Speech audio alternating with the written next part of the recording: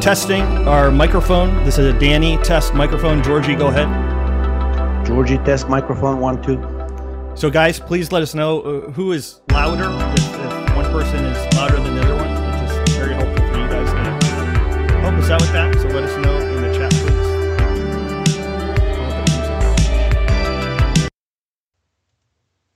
Okay, mic check without the music on. So this is Danny's mic. Okay, go ahead, Georgie. Mic check without the music. This is George's mic. Okay, guys, let us know. Said I'm louder. So I'm going to turn down mine a little bit. Okay, turn my volume down. Yours is turning up now. Really? Okay, so now the music is off. Georgie, go ahead one more time. Georgie, mic check. I am 1, 2. I am lower. Just better to get this stuff out of the way and not like 30 minutes later. Kyle says Danny's slightly louder. Maybe let's push the microphone back. Turn down a little. Okay, that should be good.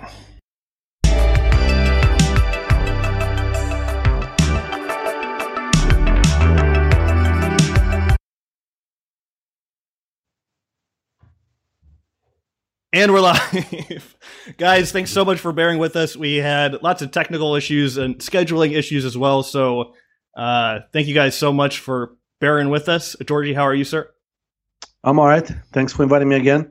Always a pleasure. You make this show worth doing. So what's new with you? Not much. Chugging along with my studies. I'll send you the report because some people have started to question me when I'm going to turn into another on the back of a tiger. Fake professor. But the cortisol study is complete. It's already, the report is written. I'll send you the full report. Now we're basically struggling to get it past peer review. We've already had a few fights there because they're saying like we really don't like this like alternative therapy to cancer. Why don't you guys have a control group which had like a standard chemotherapy drug?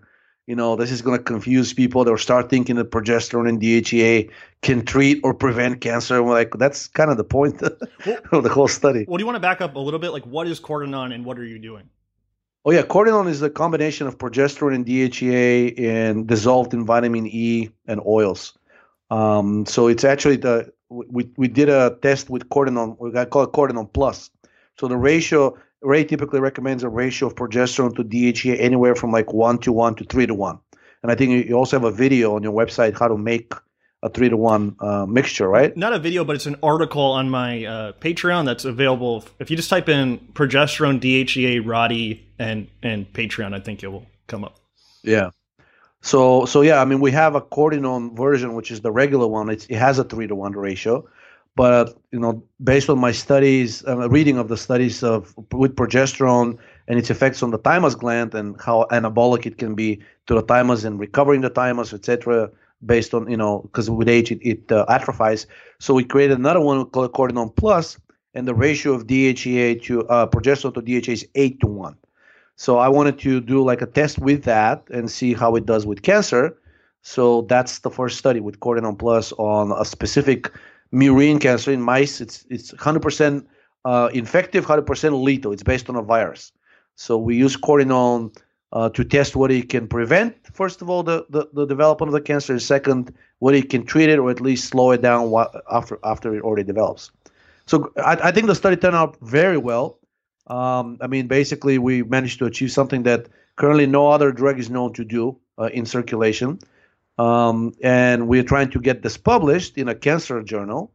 And now the peer review committee has already sent some questions back. And basically it's like saying, the way the study is designed, you don't have a group of animals that received a standard chemotherapy drug. Why not? And we said we didn't want, we wanted to compare with control.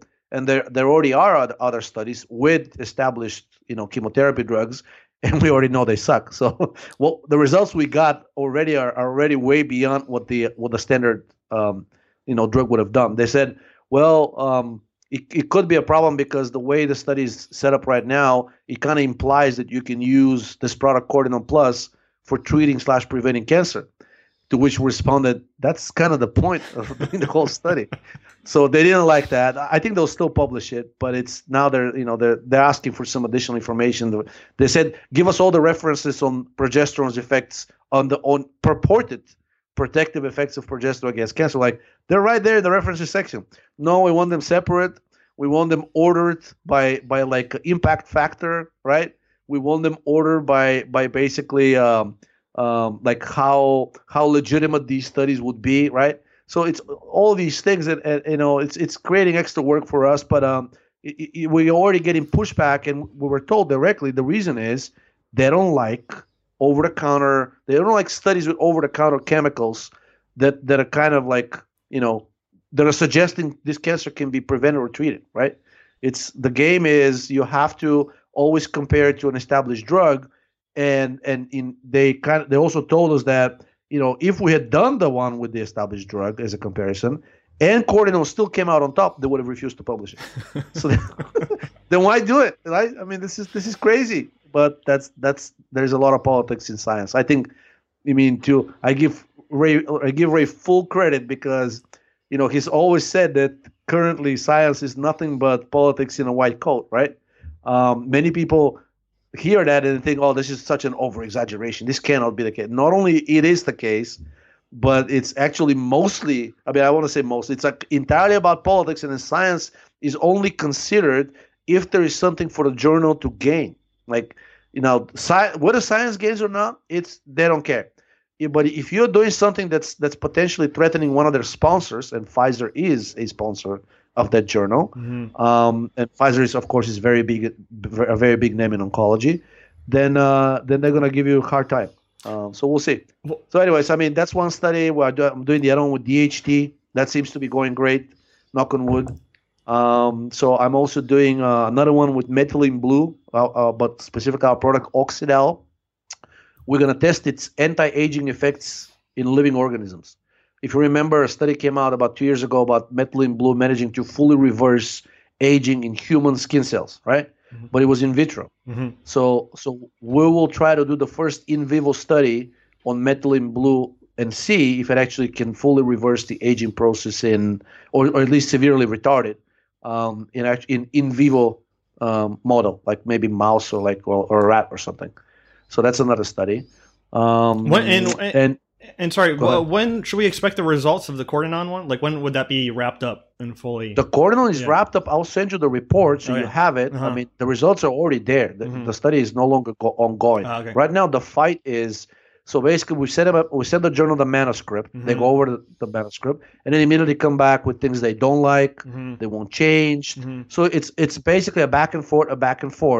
And it takes about a month, right? Uh-huh. And after that, they will send you a link which should be viewable. And I encourage everybody, once I send you the link and you send it to your followers as well, use that link, because after 2 weeks it expires, and after that it will be a paywall, and then they'll ask you to pay for the study. Even though we pay them to publish the study, then they ask for money from people who want to read it.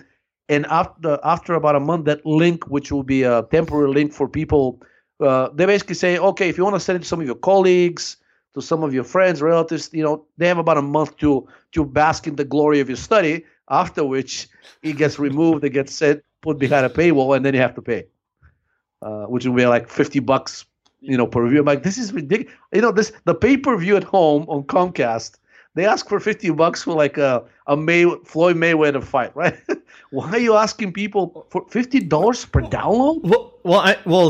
That's why Sci-Hub is so important, because like when I wrote my first Hair Like a Fox book in 2013, I did not have access to full text papers, and like I asked myself, how did you even do that? Like it seems impossible in retrospect, and like life without Sci-Hub or LibGen or whatever seems like inconceivable. And the fact that I'll go to an abstract and it will have a $40 price tag and like you're describing, it's like a Ponzi scheme.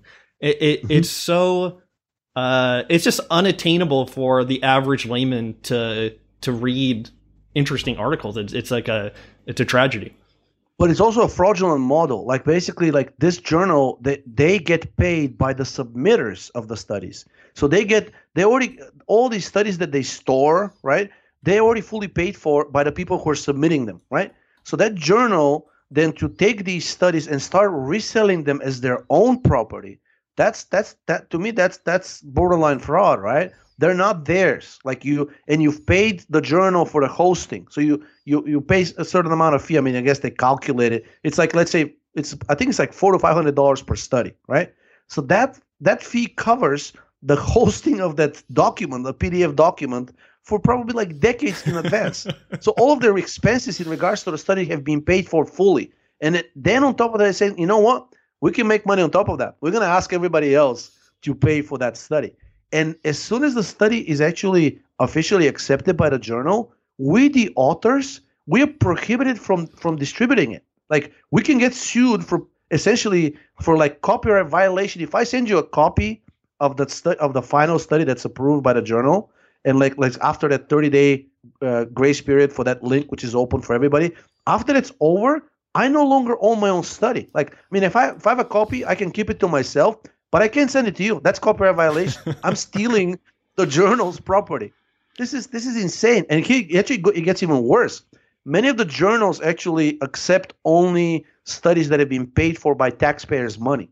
Like, so that's and right now the several states actually are passing laws trying to change that, because like some of Elsevier's journals, they only accept for publication journals that are coming out of, let's say, either academia or some other kind of an entity and this entire study has been paid for by taxpayers' money. Mm-hmm. I think there's a federal law which says that if the taxpayers have paid for it, it's public property.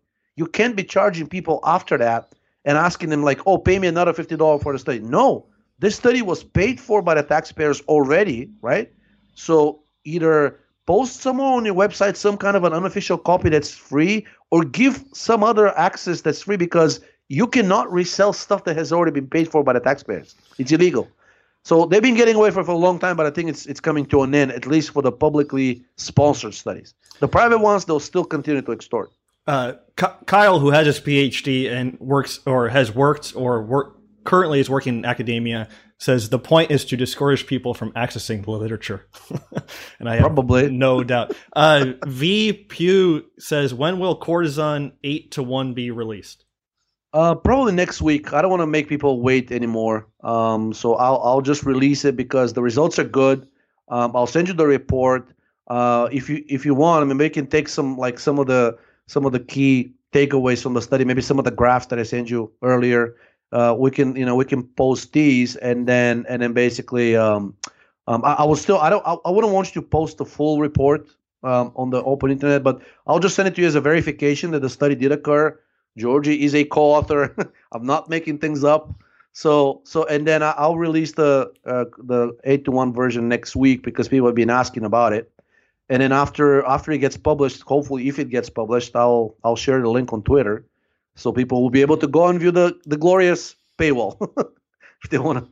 And please don't spend the $50 if the study gets published. Believe me, I get nothing from it. So I know people have already sent me some emails saying like, "Hey, would it help if we buy your articles?" I'm like, please don't do that. All the money goes directly to Elsevier or whoever the publishing company is, and I get nothing from it.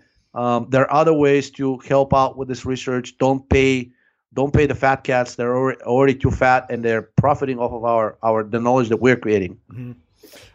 Speaking of, okay, if you guys are new here, subscribe, like the stream, leave a comment, and that will enter you in the Idea Labs giveaway, which I totally forgot about.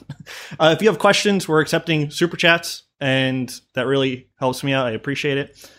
IdeaLabsDC.com, that's Georgi's boutique supplement company that we're talking about, so you can go there, check out his stuff. You can follow Georgi on Twitter at Haydut, and he's very prolific on there, so you should check him out. I do coaching at DannyRaddy.com/resources, and I try to make this page functional and have lots of different information, pieces of information that I get, very common questions I get all the time, such as testing the thyroid function. You can follow me on Twitter, and I have an Instagram that's kind of devoted to food stuff. Me and you were talking about the CIA before we started here, but that's what we usually talk about. That's right. But we should probably get into some of the things that you posted on your website, hey.me.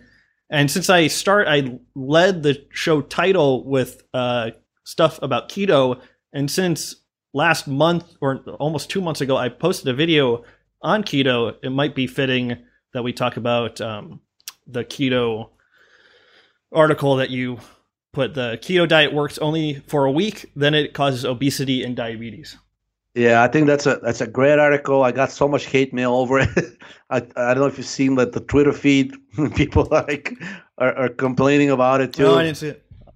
Yeah, I mean, basically, it actually has the most likes of any article I've ever posted on my blog. So it's not surprising given how popular keto is right now. Mm-hmm. What I find interesting and disturbing about this one is that despite the fact that, like, the study itself said directly that keto after about a week or two is actually highly detrimental, it will cause directly diabetes, right? Mm-hmm. That's not what the popular press article said. Actually, that because I checked all the other, I mean, I took the study, right, and then I tried to find through Google all the popular press, mainstream media that published about the article.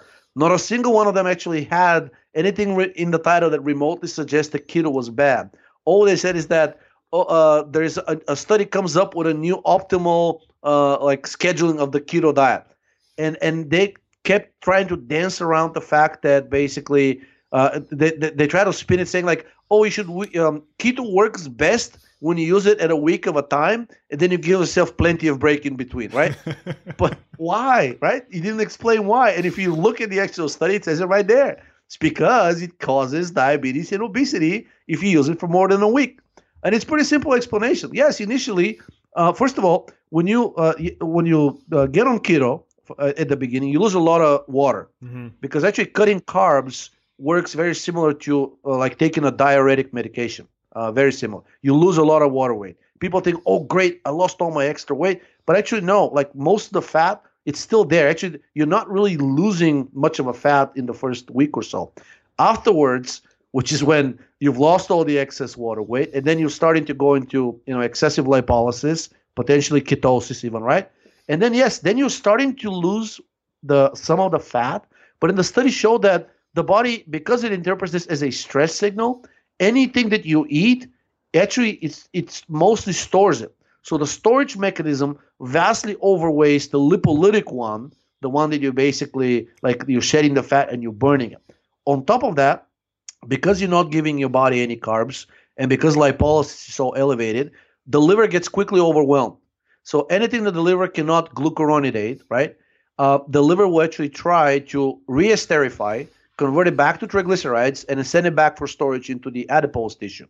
However, you're already eating high-fat diet, so your blood is already pretty high on triglycerides, and basically the mechanism, like the liver has a way of sensing that, and then the liver actually will not send as much fat back for storage as you would normally do. It will try to keep it to itself because that's what gives you fatty liver. So if you look at the studies that use low-carb diets, fatty liver was invariably always present in every single one of these studies. They just don't talk about it that much. I mean, they try to belittle it by saying, well, look at all this fat that fat loss that occur peripherally. Look at all these like lean animals, right? But if you're having a fatty liver, you're already 50%. You've already walked 50% of the distance towards diabetes. As in another study that I posted recently showed that fatty liver is actually the major cause behind diabetes. The insulin resistance in the liver, which is what fatty liver would lead to, would actually directly give you as a result.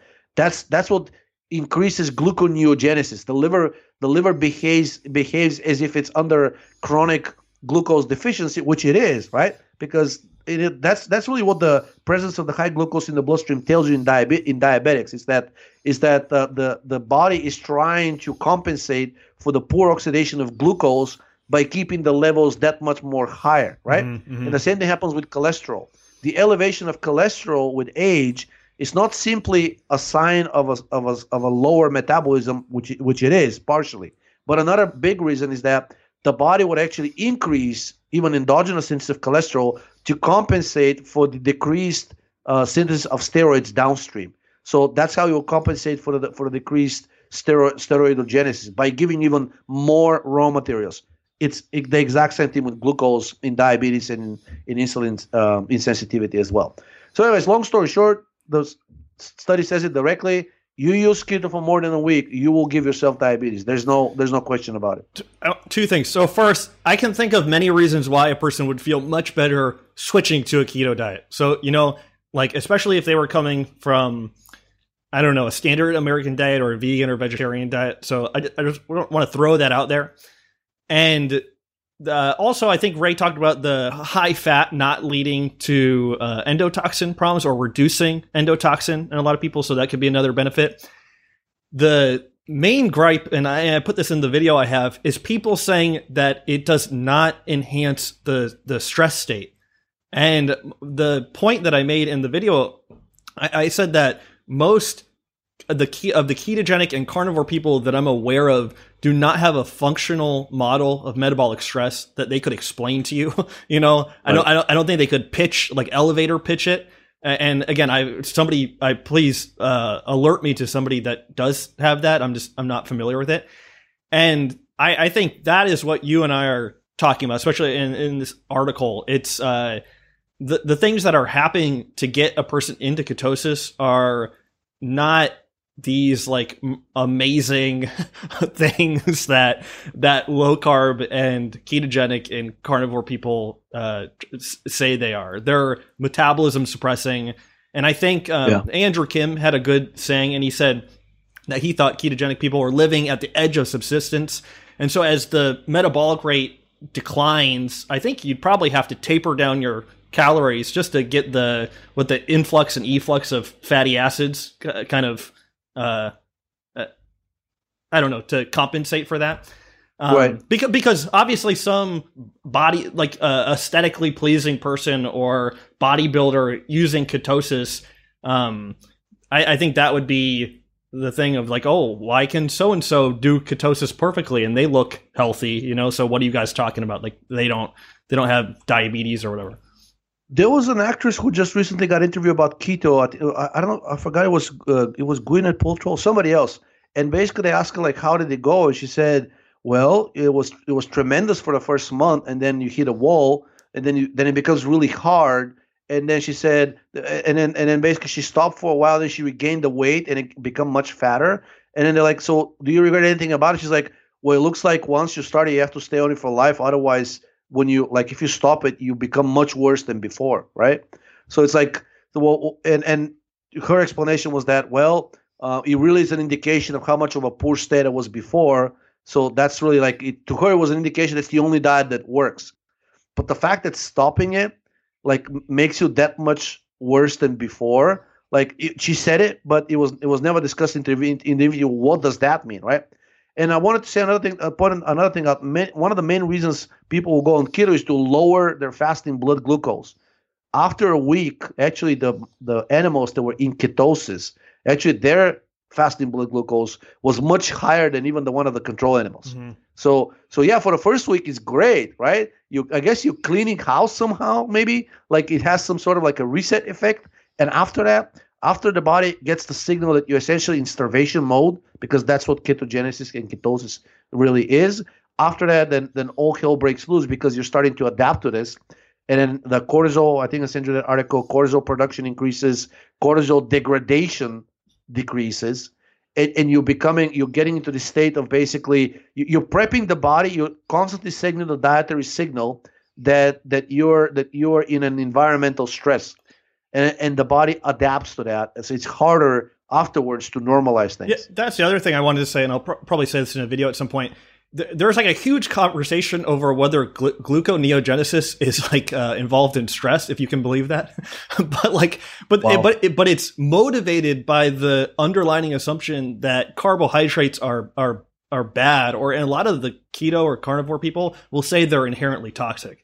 And so it's It's like a secondary. Via what mechanism though? Like how a pure carbon providing nutrient will be toxic via what mechanism? Well, them thinking that hyperglycemia is caused by eating too much carbohydrate. That's ridiculous. It's caused by not burning it. Mm-hmm. I mean, that's at this point. Keep in mind, there's a drug called Acipimox, which is approved for the treatment of type 2 diabetes. It is a bastardized modification of niacin.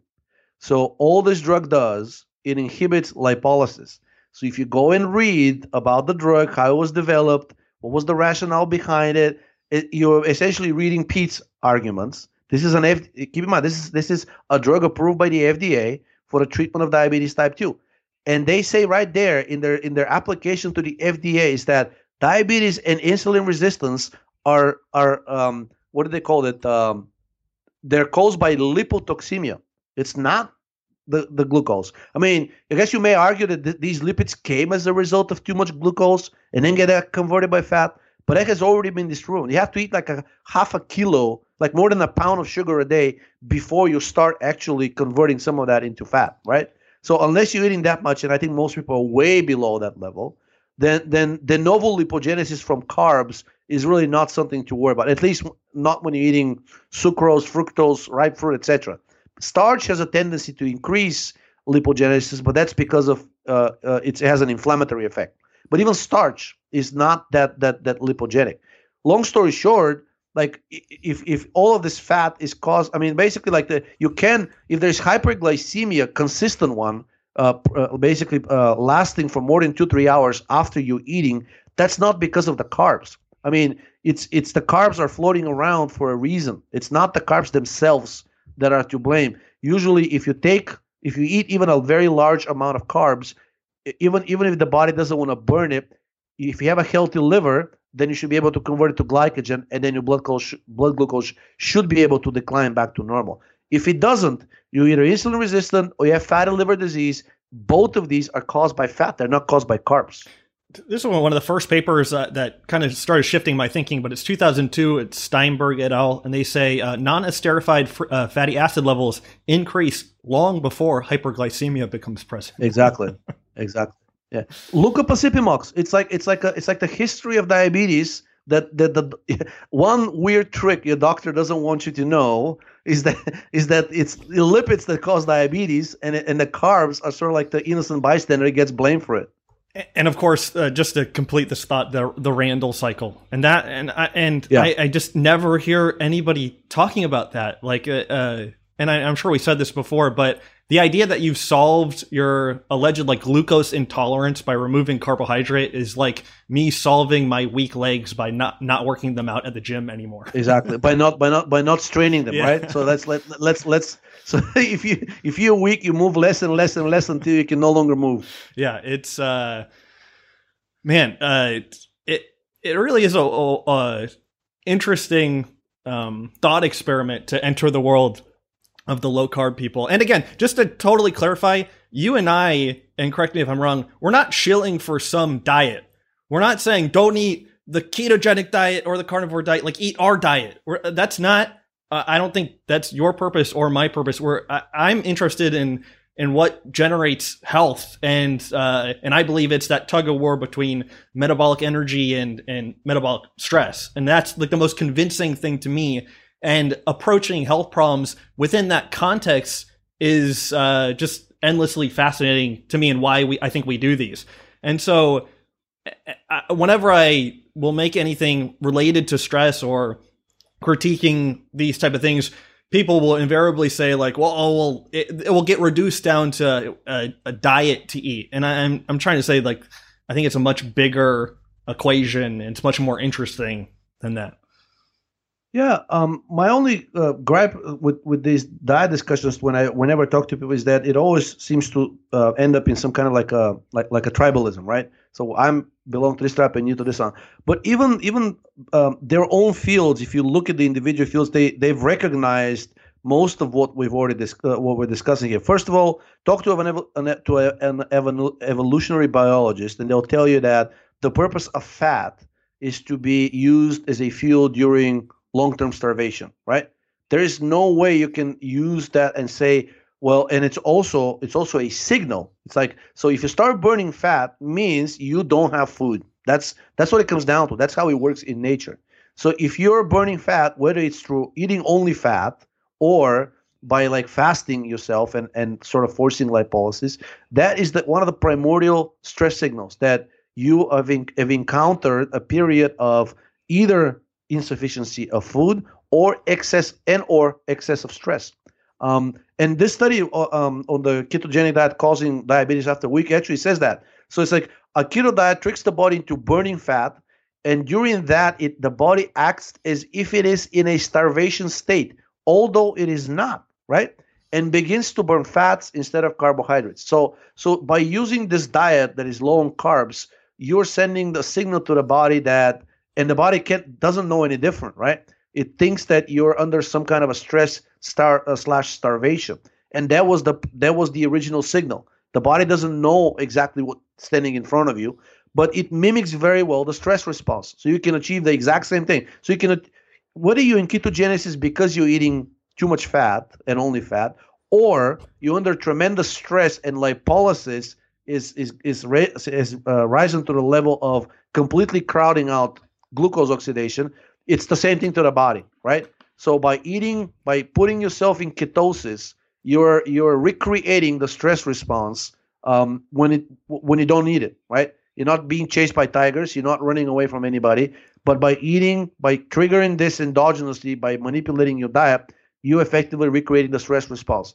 Read a study. This is every study on low carb diets usually has a paragraph where they try to argue this away because they know it is a problem. In evolutionary biology, fats are known as the fuel that is used during stress, and basically it's what this is already accepted. What's more controversial is whether eating more fats mimics the stress response.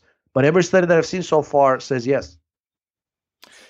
Good stuff. And I don't really get involved with these types of arguments, but I did post something. I forget where this was from. I think it was like a Science Daily article, and they say, is fruit eating responsible for our big brains? Because one of the most common things is people always going back to their kind of fantasy evolutionary arguments of whatever they prefer, how they think we evolved, and so just to throw a wrench into that. And then Kyle, who's in the chat, and I did steal an analogy from him. He has a really great paper called The Dangers of Fat Metabolism and PUFA, Why You Don't Want to Be a Fat Burner. And what was the last thing I posted here?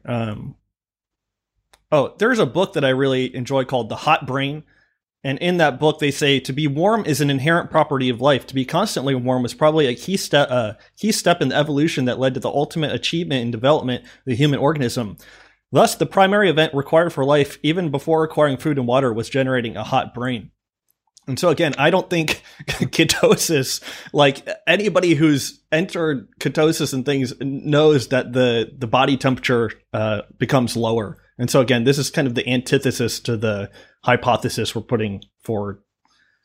There is a guy at MIT. He's a computer scientist / mathematician. I think you've seen some of the articles that I posted on him. His theory about how life and what life is basically it's a heat dissipation process. And in his theory, the more heat you dissipate, the higher the developmental state of the living organism. And he even says in one of his articles that he thinks that stars are alive, and basically stars are like these highly evolved, developed like living organisms. And he got him thrown out of one of the conferences because they called him an animist, right? but it's I think it's a very fascinating, interesting theory, is that that's what really life is. And the more effectively you dissipate energy you've taken in from the environment as food, as heat, the healthier and the more stable you are. So if you look at all of the highly advanced organisms intellectually on Earth, all of them happen to be warm-blooded, number one. And actually, if you look at the correlation between temperature, body temperature, and intelligence, the 4 smartest ones, if you believe, they actually happen to have the highest average body temperature. It's us, dolphins, elephants, corvids, which includes ravens and crows, and I think octopus is also one of them. But I haven't looked on I haven't checked on the data on the temperature as well. But the first ones I mentioned, they're known as having the the highest body temperature of any other living organism. Okay, we can move on. We should go back to the cortisol one, but I forgot about this one. The lowering DHT synthesis causes severe hypothyroidism despite higher T levels.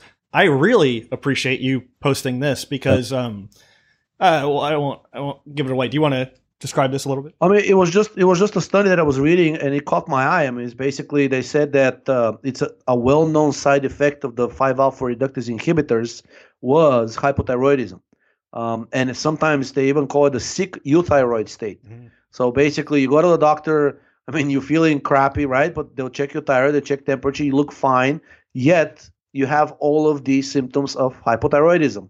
And apparently, the side effect of the 5-alpha reductase inhibitors was known way before the whole post-finasteride syndrome and all the other related symptoms appeared and got codified, like sexual dysfunction. So all of that, if you look at these things, every single one of them happens to be actually a symptom of hypothyroidism, right? And of course, like the recent study about a year and a half ago that I posted about, that they found demyelination of nerves. Mm-hmm. Some of them were responsible for ejaculation, for orgasm as well.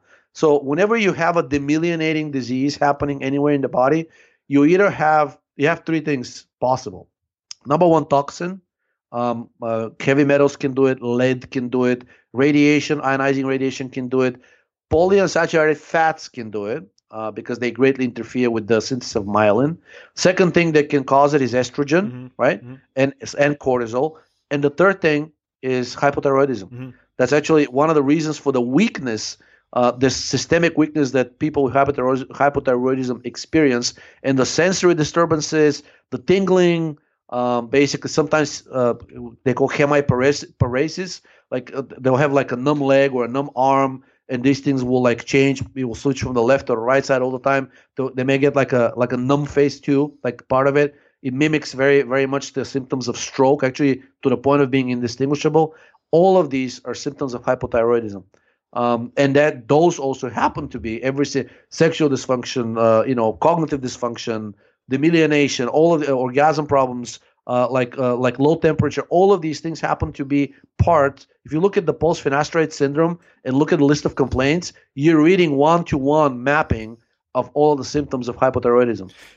And I think we've talked about this before, but I think it's important to point out that the hair loss is likely from hypothyroidism, and then the person is taking finasteride, and it's just making things much worse for a lot of people.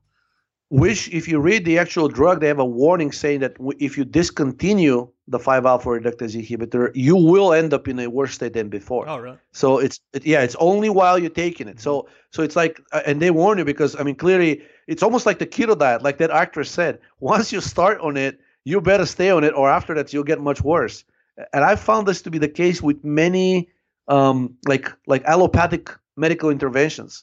Like basically, like once you start on something, you cannot quit it, or you will end up worse than we were before. SSRIs, anti-anxiety drugs, like antipsychotic drugs, all of them. It's almost like they were developed with the goal of hooking you up, mm-hmm. right? And then basically after that, you're a slave for life. Like you cannot wean yourself off of these drugs unless you're willing to pay really really high price. Just Google Klonopin withdrawal YouTube. And you'll see some very nice, quote unquote, I mean, be sarcastic here, some very nice videos. They'll give you nightmares for weeks.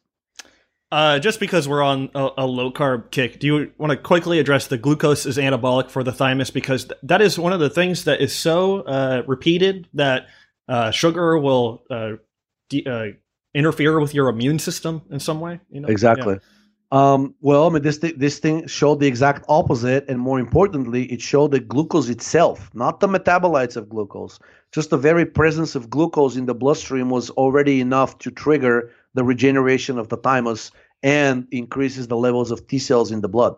And that was the conclusion of the article, that certain macronutrients, actually all the three of the macronutrients, they have signaling capabilities as well. They're not just fuel.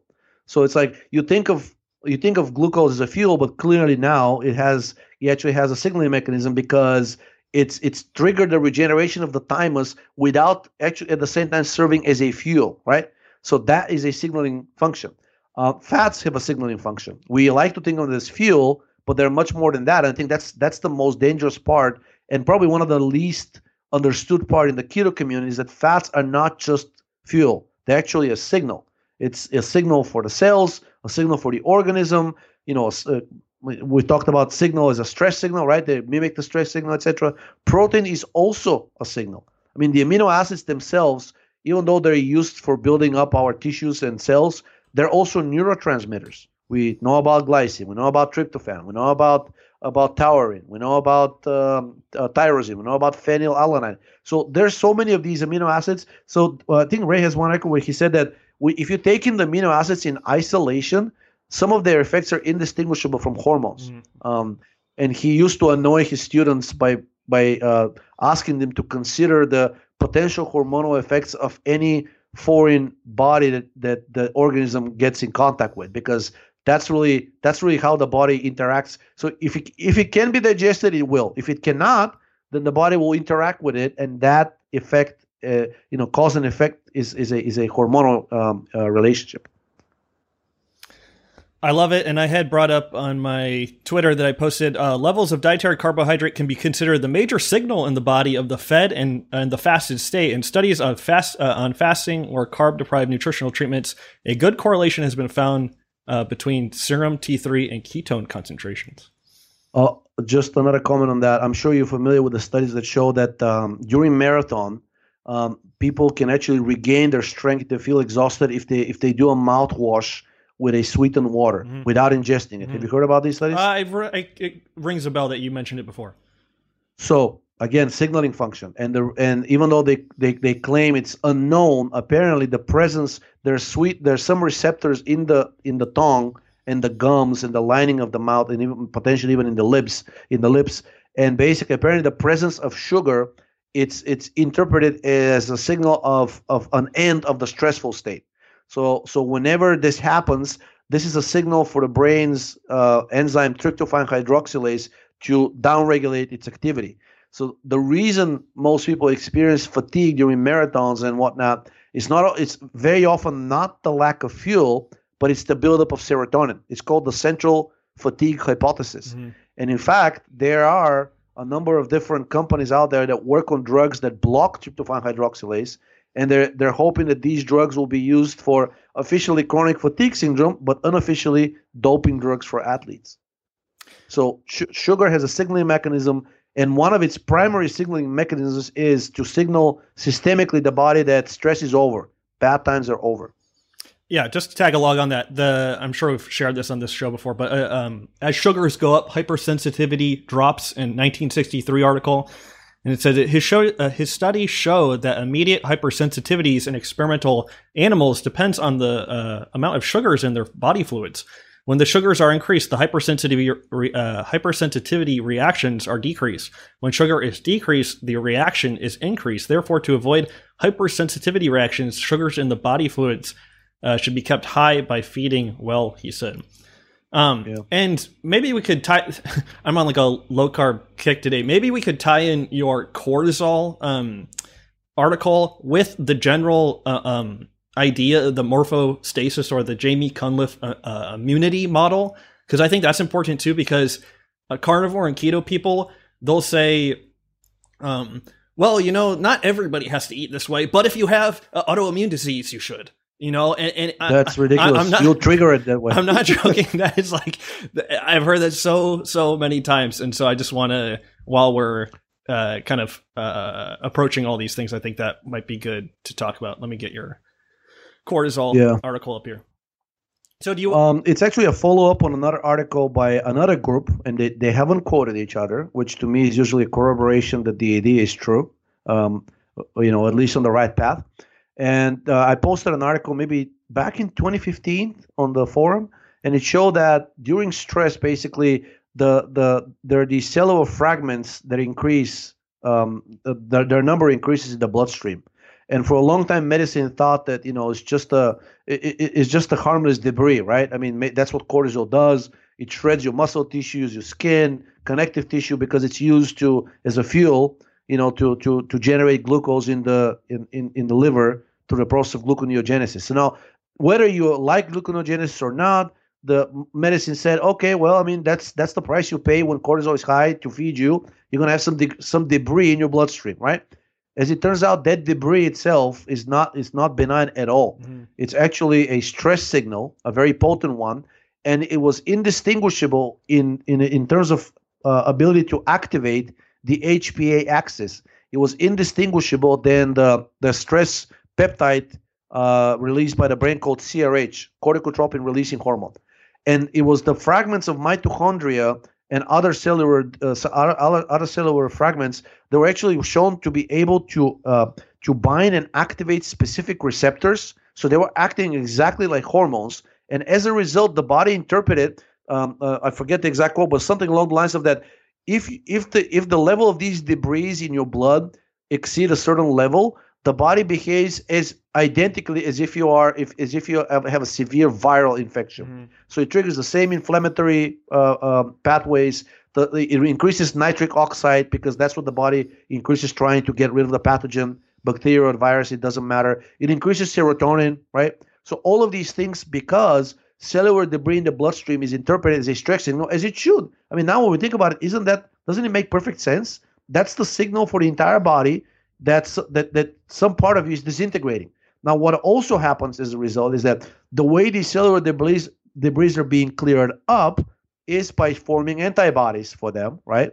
And then on tests, it looks as if your body is attacking a specific gland or tissue, while in reality, it's only trying to get rid of whatever fragments of that gland or tissue are already in the bloodstream. So, and cortisol does that, right? So stress through cortisol is capable of increasing the levels of debris in the bloodstream. Now, this new study found that actually you can even find an entire intact mitochondria in the blood. Mm-hmm. I mean, many of them, right? So they're not just fragments. And the mitochondria itself are capable of triggering the entire inflammatory cascade, which we know PUFA is also capable of triggering. So they increased all of the pro-inflammatory interleukins, I think 1, 6, and 12, and they also increased the activity of the enzymes cyclooxygenase and lipoxygenase, which produce the prostaglandins and leukotrienes from, of course, arachidonic acid, another PUFA, right? So that's and again, mitochondria has no place in the blood unless a cell has disintegrated. The two things that can disintegrate a cell, actually three in the body, is a viral attack, bacterial attack, or cortisol. So when you're withholding carbs, what you're doing is increasing systemically the levels of cortisol. And not only that, but like I said, the body adapts. It actually upregulates the expression of the enzyme 11-beta-HSD1, which synthesizes the active version, the cortisol. And it also decreases the expression of 11-beta-HSD2, which deactivates cortisol. So you're setting yourself up for chronic hypercortisolemia. Now, if that wasn't bad enough, so cortisol basically by going low carb, you'll end up recreating the stress response. But cortisol itself is also immunosuppressing, right? So you will actually invite these opportunistic viruses and bacteria. And on top of that, some of them are part of your DNA. They're the retroviruses. Those get activated by estrogen and cortisol. So by going low carb, you will not only be recreating the stress response, you'll be inviting all of these pathogens that are now doctors are claiming are the very cause of autoimmune disease. Now, if you go to look at Crohn's disease, now they're saying it's caused by a specific type of I think it's called Mycobacterium paratuberculosis. Now, it's already known to be caused by this bacteria in animals. Now they're like still wishy-washy, like, should we admit it's also causing this in humans or not? Anyways, it's going that way. Multiple sclerosis. It's thought to be caused by either the JC virus or the Epstein-Barr virus. Several blood cancers are thought to be caused by these viruses, right? So even if you believe in the official, I still think the virus is they're just a bystander. They're just a sign that you're being under stress, right? The primary cause would be cortisol and these cellular debris. But even if you believe in the official version of what's causing potentially autoimmune conditions, you have every reason not to go low carb, because it's the increasing cortisol that may initially make you feel better because it's lowering systemic inflammation, but it's setting you up for so much more worse in the long run because it will start shredding tissue, because it will start triggering these autoimmune reactions, because it will start activating these retroviruses, especially things like HIV, which I think Ray talks in one of his articles that the hepatitis viruses are most certainly endogenous. They're just triggered by stress, right? The hepatitis A, B, and C. And I think there's Duisberg's work showed that about 0.5% of the population natively, like endogenously, already has the antibodies for HIV. So all of this is known to happen as a result of stress. HIV is known to progress into AIDS as a result of endotoxin and or stress. So every time you expose yourself to low carb and you're increasing your cortisol, you're doing like a double damage, right? I mean, it's like you're suppressing your immune system, which prevents them from dealing with these pathogens, and you're also causing the stress response independently because of the breakdown of tissues. Ray and I talked about an interesting story about Fort Detrick and the creation of HIV, but we won't get into that. So do I have this right? Like a cell can kill itself by apoptosis, and that wouldn't necessarily be stressful, but like the inappropriate destruction of a cell and it releasing its debris into the blood, and something that could, or basically everything associated with stress causes the influx of calcium into cells. And then I have a paper brought up here, but it's by Fujita, 1991, and he says all cell death is characterized by an increase of intracellular calcium, and then that turns on nitric oxide, and so again, this is kind of something we talk about a lot here is calcium and how dietary calcium restrains the activation of the parathyroid hormone and other hormones that cause the influx of calcium into cells. So the proper apoptosis actually depends almost entirely on intracellular pH. So anytime the cell cannot commit apoptosis if the intracellular pH is above a certain level. In other words, the exact opposite of what currently the oncology department claims. So not department, but the industry. So your cell becomes cancerous if it becomes too alkaline. This is like it doesn't require any genes. It's every cell in the body is capable of doing that. The reason this happens usually is because something is increasing the activity of the enzyme carbonic anhydrase. And another reason is if the cell is overproducing lactic acid, because the cell considers that lactic acid as a toxin, it's pumping it out of itself, which drops the extracellular pH, so your blood is more acidic, but the cells itself that are under stress are alkaline. So while they're in that state, these cells are indistinguishable from cancer cells, even metabolically. And now this brings us to the study which we thought we're not going to discuss, but I guess I have to say it. Now, the one study that I posted maybe 2-3 days ago showed that lactate is an oncometabolite. Lactate acid itself, without any other interference from anywhere, is capable of activating all of the known major oncogenes, suppressing all of the known tumor suppressor genes, right? And in general, increasing cell proliferation and dedifferentiation. So that's all that's required. Systemic acidosis or systemic intracellular alkalinity is all that is required for cancer to develop. There's no mystery to it. All of the mutations, all of the derangements that are known to happen in advanced stages of cancer, all of these are after the fact.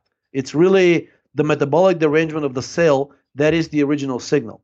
So apoptosis, if you want your cells that are becoming abnormal and are trying to ruin the party, so to speak, if you want them to be capable of recognizing how abnormal they are and getting rid of stem cells, make sure you drop the intracellular pH, and that happens by raising carbon dioxide production mainly. That calcium can also do it because it increases metabolism, right? Mm-hmm. I think magnesium is also known to do it because it increases the activity of pyruvate dehydrogenase, which is usually the rate limiting factor for synthesis for entry of the Krebs cycle and consequently synthesis of carbon dioxide. The carbonic anhydrase inhibitor acetazolamide is known in vitro at this point, at least, to have effect against every cancer type that has been tried so far. And they're saying we don't know why, but that's one explanation. It rapidly drops the intracellular pH, and that's a signal for an abnormal cell to kill itself. Regular one will happily proceed and continue to produce carbon dioxide and and maintain itself and its apparatus. But if the cell cannot produce carbon dioxide, the next step is dismantling the mitochondrial the oxidative phosphorylation apparatus, and then that's it. After that, from that to cancer is just only one step. Aqua Vitae actually brought up a question that I was just about to riff on.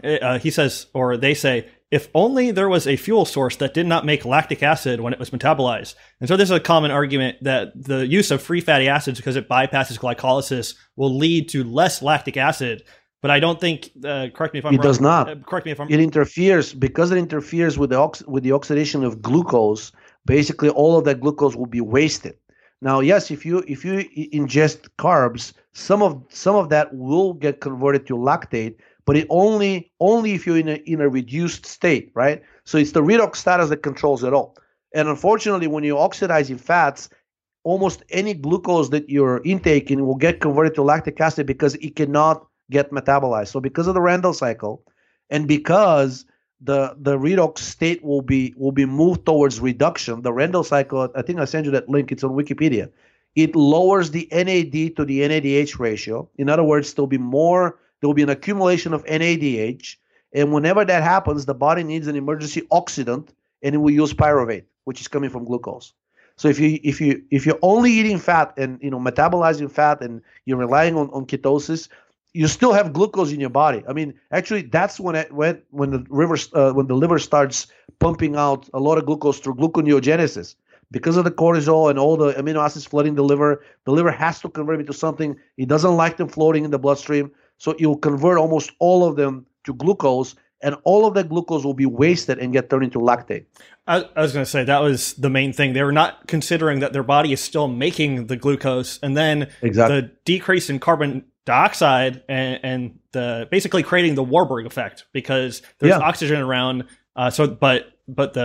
Because of the carbon dioxide, they're just going to convert it into lactic acid. And if I just a few days ago, I did like Reddit ketosis, lactic acid, and you can just find many threads talking about people that feel increasingly sore muscles upon starting ketosis. And that's not incontrovertible proof or anything, but I did put up an article about brain doubling the amount of lactic acid in the brain, ketosis and things. So have you ever seen... And for the people that have, because I always hear an example, well, but ketosis is shown to work for epilepsy. Yeah, but only if it's done with short-chain fatty acids and or saturated fats, long-chain saturated fats. It does not work if you ingest corn oil. Try to go on ketosis on corn oil, and you'll see how you'll get much worse seizures than before. This was tried and several times, and there's a reason why they don't use it anymore in the clinic. So this whole thing about ketosis may very well turn out to be because of the anti-stress pro-GABA effects of saturated fat and some of the short-chain fatty acids. That's something I've thought about of whether like ketogenic people that intake exogenous ketones do better than people that are just kind of all natural. And because if they were to get a source of acetoacetate, they would be kind of maybe possibly mitigating some of the effects of the ketone body ratio and the beta hydroxybutyrate and acetoacetate. Right. But also some of the short-chain fatty acids, there's a drug called valproic acid. Mm-hmm. So it's sold usually as a sodium salt. Mm-hmm. And I think it's basically closely related to valeric acid. So these are short-chain fatty acids, and they're known to be basically potent GABA agonists. So these anti-epileptic effects that people are seeing from the keto diets, they only, first of all, I want to emphasize, they only occur if you're using short-chain fatty acids, which are the saturated ones, and or long-chain saturated fatty acids. They do not occur if you ingest corn oil, canola oil, or any of the other vegetable oils that are high on linoleic acid. So it's not really the ketosis here it suggests that it's not the ketosis that's the benefit. It's something about the fat itself, the type of fat that you're using.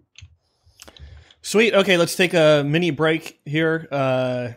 Subscribe if you're new here. Appreciate that. Like I've said many times, I strongly believe that this channel has hit some keywords that cause it to be like shadow banned in some capacity. So Probably, yeah. You probably need to subscribe to get the content here.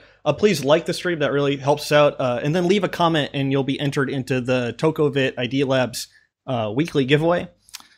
And we'll talk about that in a second. IdeaLabsDC.com, Georgie's boutique supplement company. Go check that out. Follow Georgie on Twitter at hateit.com, at hateit.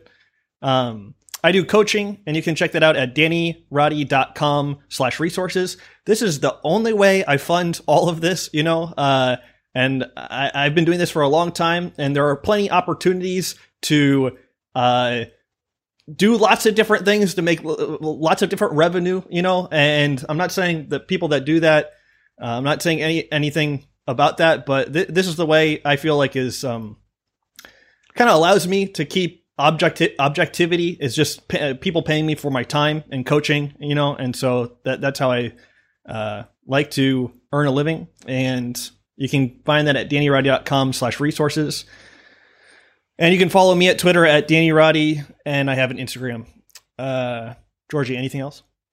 I was just looking at the valproic acid. Yeah. I just wanted to confirm what I said and say I was right this time, 100%. So valproic acid, which is one of the most established drugs for treating epilepsy, and they're saying that proposed mechanism of action is probably GABA, increasing the GABA levels. It's synthesized from valeric acid, which is another name for pentanoic acid. So it's a short-chain fatty acid. Butanoic acid, butyric acid, also known as butyric acid, is another one that's known to increase GABA levels or at least act as a GABA agonist. It's also histone deacetylase inhibitor. The latter one, the butyric one, that's why it's so useful for cancer. So really, the evidence that I've seen so far suggests that the benefits of ketosis are not because of the ketosis, as when it comes to epilepsy. It's because of the signaling effects and the fact that these are short-chain saturated fatty acids or long-chain saturated fatty acids. The studies that I've seen with vegetable oils high on PUFA, they do not produce good results. They can cause even death. Well, speaking of, did you want to talk about the thing that you had posted, like America's favorite oil?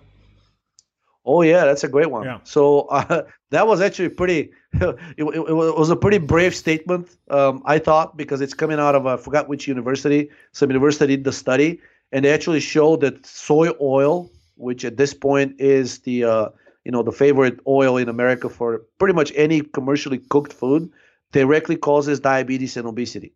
And they actually, on top of that, they found out that it is linoleic acid that's causing this. So I don't know how you can get it any clearer than that. The only criticism that I've heard so far, based on when I posted this, because whenever I post something on my blog, it shows up on Twitter. The only criticism that I heard so far is that it's in mice and they have a different metabolism for the PUFAs. And I looked into that, and it looks like the mice only have a different metabolism for the very long chain fats, basically chain length of 20 or more. That's not linoleic acid. So we're talking about a chain of 18. So to me that study still stands. I've emailed the authors. Let's see if they respond or not. But basically, if you look at the statements of those researchers, they said, if I were you, because the interviewer said, so what is the takeaway from the study? And they said, too early to say, but if you ask us, we will do everything possible to avoid soy oil. But I would go a step further. If they prove that it's the linoleic acid that's causing this, then you should be avoiding any oil that contains it in large amounts. Mm-hmm. I have the quote here: avoiding conventional soybean oil as much as possible. Yeah. Exactly. And but here's the other thing: what's conventional soybean oil? Like, they also tried a high oleic version, but they also basically that also had slightly less worse, right? So it's less bad, but still, coconut oil did the best, and I think that's because that link is also there in that post, because they also and now I don't know if I took that quote, I don't know, but basically like that's in the second study where they tested coconut oil. That same guy who said avoid conventional soybean oil as much as possible, he also said he's already switched to using coconut oil for most of his cooking. So he didn't say do it, but that's what he's doing.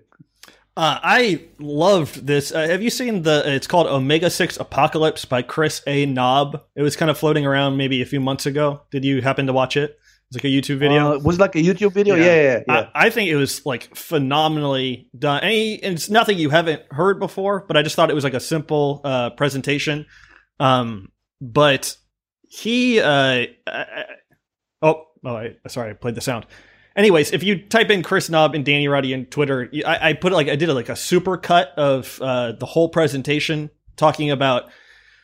He says there's been no dietary change that's been as great as the introduction of the vegetable and seed oils. It's like just astronomical. Like there's that paper I'm sure we've talked about from 1909 to 1999 that soybean oil has increased 1,000%. And then he goes into just mechanisms as well, and he just says the same thing that Ray's been saying for years. You know, the cytochrome C oxidase and the inhibition of mitochondrial respiration, lipid peroxidation.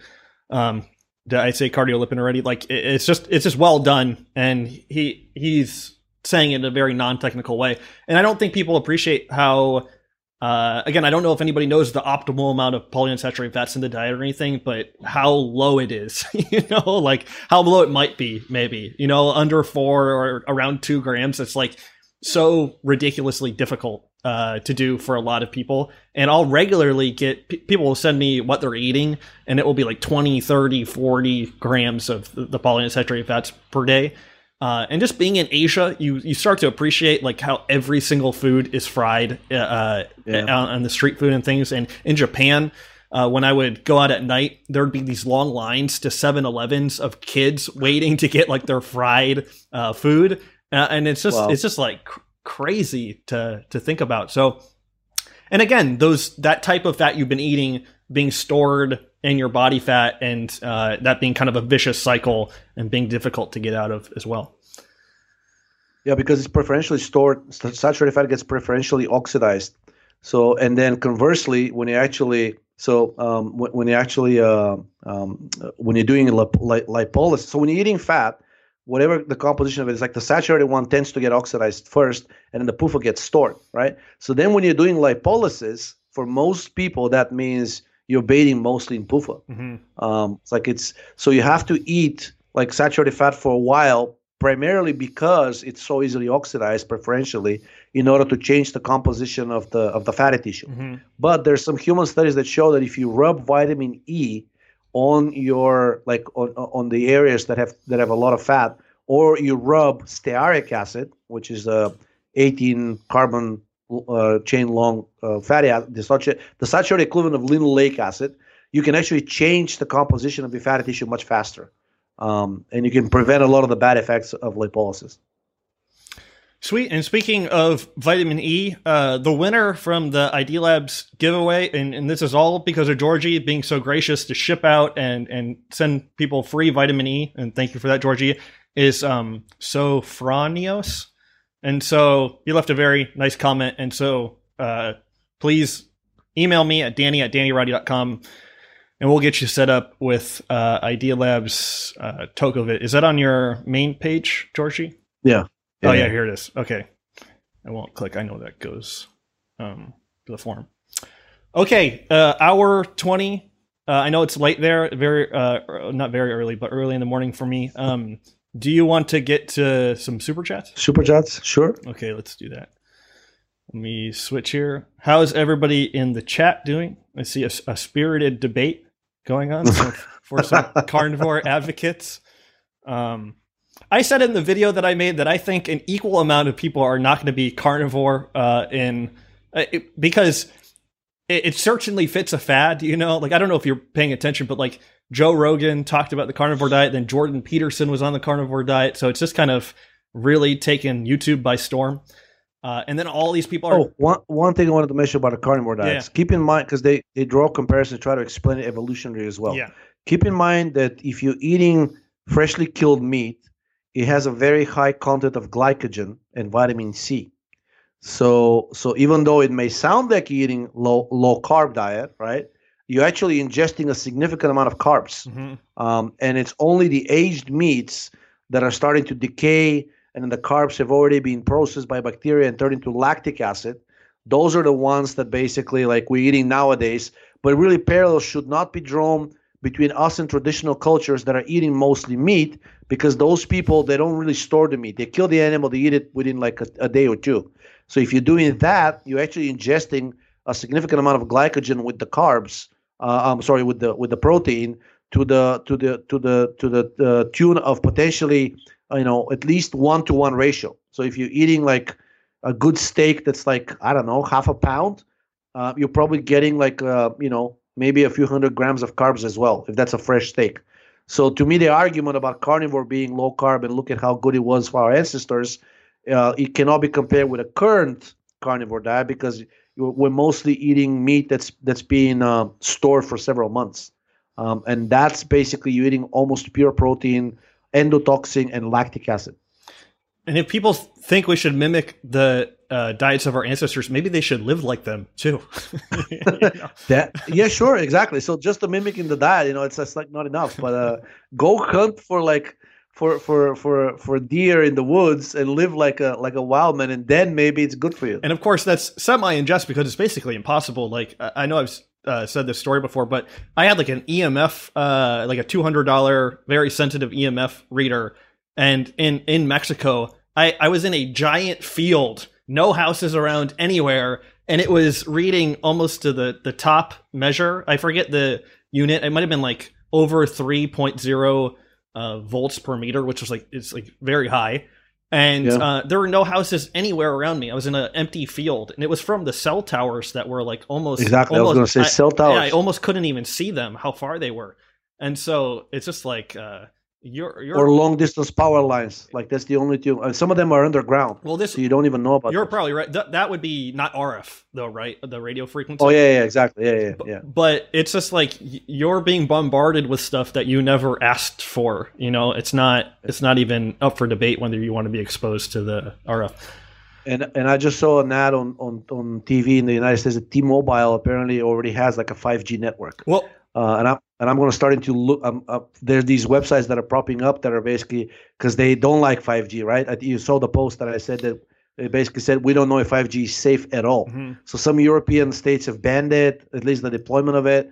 But long story short, I'm pretty sure that DC is probably going to be spearheading the 5G effort. So I'm starting to look for ways to identify where most of the toxic exposure would be. Well, 5G is in Bangkok. It is. It's in a lot of the routers, and so we won't get into why I'm still here. But like it is, I'm sure it's super saturated where I am at the moment. Like I always go in and I plug in Ethernet and I go to the admin and the password and I turn off the radios, but it doesn't matter because all my neighbors and things have them. But anyways, that I thought 5G was coming, and when I lived in Mexico, we the whole street got new internet service, and all the routers were 5G, and I was like, "What? Wait, it's coming! It's like here already." And then the same is true for here. I mean, the technology is here, but you have to. It's a matter of deployment because of the higher frequency. You'll need to place a lot more antennas per So let's say you'll need basically an antenna per block, if not even more dense than that, right? So now they're starting to come up with ways to put these on street light poles. Mm-hmm. And the only reason they haven't done it yet because that provides almost like a perfect, deployment framework, right? So they're afraid people will steal them because they will be exposed. And it will be expensive equipment. You'll basically have like a pretty nice router with some nice parts in it. So they haven't figured out. That's the only reason why it hasn't been deployed. But so yeah, 5G's technology is here, but it hasn't been deployed yet because the infrastructure you require is starting to deploy a lot more of these antennas, and that's what's going to take time and money. And some states are blocking it. I mean, like some European states, especially Switzerland, has voted against it. They don't like it. Awesome. Okay, this first super chat is actually from Casper. Last time we did this, but he says both Danny and both you guys, Danny and Georgie, have you gone through very bad health? Did you experience authoritative behavior in that time? My goodness, that's most of the reason I'm here. I mean, I experienced such bad health during the 2009-2011 period that. Since then, I've gave up completely on medicine, not because they were helpless, but because I experienced firsthand just how easily they would lie in your face, and how corrupt the profession has become to the point of all they want to do from you is label you, throw you into the system, and you follow rules and you consume as many drugs as possible, do as many procedures as possible, and not ask as few questions as possible. Even though I never got an official diagnosis from any of these doctors. So yeah, I mean, I've experienced some serious health issues. Knock on wood, I think they're gone, right? Right now, the only time I'll consider going to the doctor is if, God forbid, I get into an accident. I need antibiotics that I don't have myself already, or there is some kind of a requirement that I can't go around. I mean, basically, I'm an immigrant in the United States, and some of these immigrational procedures require you going to the doctor and getting examined. They don't want psychos coming into the country. And I said, too late, already here. Yeah, and my friend, I think I've mentioned this in my interview with Matt Blackburn, but I viewed myself as like a terror, like somebody that only wanted to argue, impose my point of view on people, and so when Ray started talking about authoritarianism, I was like, holy shit, that's like me in a nutshell. Yeah. And so yeah. I think not only becoming aware of those things, but then realizing that your physiology is involved in kind of like orienting you to that type of behavior. And then also seeing it in other people, like especially if you're with somebody and they haven't eaten for a long time and they get like more aggressive and more aggressive as time goes on. It's just like, it's very noticeable. And so, yeah, I mean, Ray is the guy that opened my mind to that, the authoritarian persona and the serotonin connection and things. And so, again, I'm not immune to not being that way, but I think it's easier for me to maintain an even keel and not be so stupid. That's actually one of the things that still gives me hopes for humanity in general, is that I was also like I said, I was in a pretty bad shape, and I was probably in a very authoritarian state myself. And the fact that I was capable of still keeping an open mind and being open to raise ideas, right, and investigating and learning for myself shows me that even if you're in a very compromised health or mind-wise, right, there's some part of you, I guess at some point you may lose it, right, if you become a complete psychopath. But to the very end, there seems to be this ability of humans to incorporate new ideas into their mindset. And as long as that's true, I think there's still hope for the world. It's about, if we become completely roboticized and we only follow rules, if we get to that point, then I don't know. There's not much hope after that. I'm trying to find it, but I think Roger said that. Oh, here it is. Let me switch views real fast. He said on Becoming a Person, he said, one of the most revolutionary concepts to grow out of our clinical experience is that growing recognition that the innermost core of man's nature, ... the base of his animal nature is positive in nature, is basically socialized, forward-moving, rational, and realistic. And then he has other quotes where he says that... Say it again? It's removing rational and realistic? The base of his animal nature is positive in nature, is basically socialized, forward-moving, rational, and realistic. And so, and he has another quote where he says that can be buried upon layer of like encrusted defense mechanisms and culture and things like that. But I think you're right, because I often think like why was I receptive to Ray's stuff when I was like so horrendously sick? And it was really based on experience and being so cold all the time, and that being like this terrible symptom that nobody was talking about. That I felt like Matt Stone, who was one of the people that introduced me to Ray, was really one of the only people talking about it. So, yeah, I think if something threatens you in terms of, as a concept, you're very likely tired and or somehow low on energy. I've noticed that the only time I start feeling defensive about some ideas, even if somebody, it's like right now when I'm feeling fine, I would gladly listen to somebody who has something to say about PUFA being good for you, right? And like proposing studies and whatnot. It would actually entertain me, and I would try to see this person's point. If I'm tired, cranky, feeling sick or whatnot, that would not fly well. Yeah. I mean, like that at that point, I'm actually becoming a Peterian authoritarian. So yeah, I mean, I think just like Ray said, like the basis of human nature, of human consciousness, is empathy. So if you start feeling like you're starting to lose some of your empathy, that's the first signal that energetic reserves are going down. Like you need to restore them. If you start feeling like, oh, these people deserve their fate, or like, oh, like they were bad people, that's what should have. That's whenever you start feeling like that towards your fellow people, chances are you need your sugary drink. I love it. Okay, Kirk 333 for $2. Thank you so much, Kirk. He says, is extremistane in 3 milligram dose safe for long-term use? Exemestane in 3 milligrams. In 3 milligrams. Yeah, and just to say, we're not giving medical advice here. Yeah, exactly. No, I can only I can only quote the studies that I've seen. Right. So according to the studies that I've seen, taking exemestane in dosages higher than 10 milligrams daily does not provide more benefit in terms of lowering estrogen. So the clinically used dosage is usually 25 milligrams a day, but exemestane has a very long half-life, about 48 hours. So you don't need to take it every day. On top of that, anything more than 10 milligrams is already not providing you with any benefit. Fortunately, the studies that I've seen, human and animal, have shown that using 10 milligrams or less daily doesn't really produce much of side effects. I mean, they looked at liver function, kidney function, hematology, basically like they did complete blood count.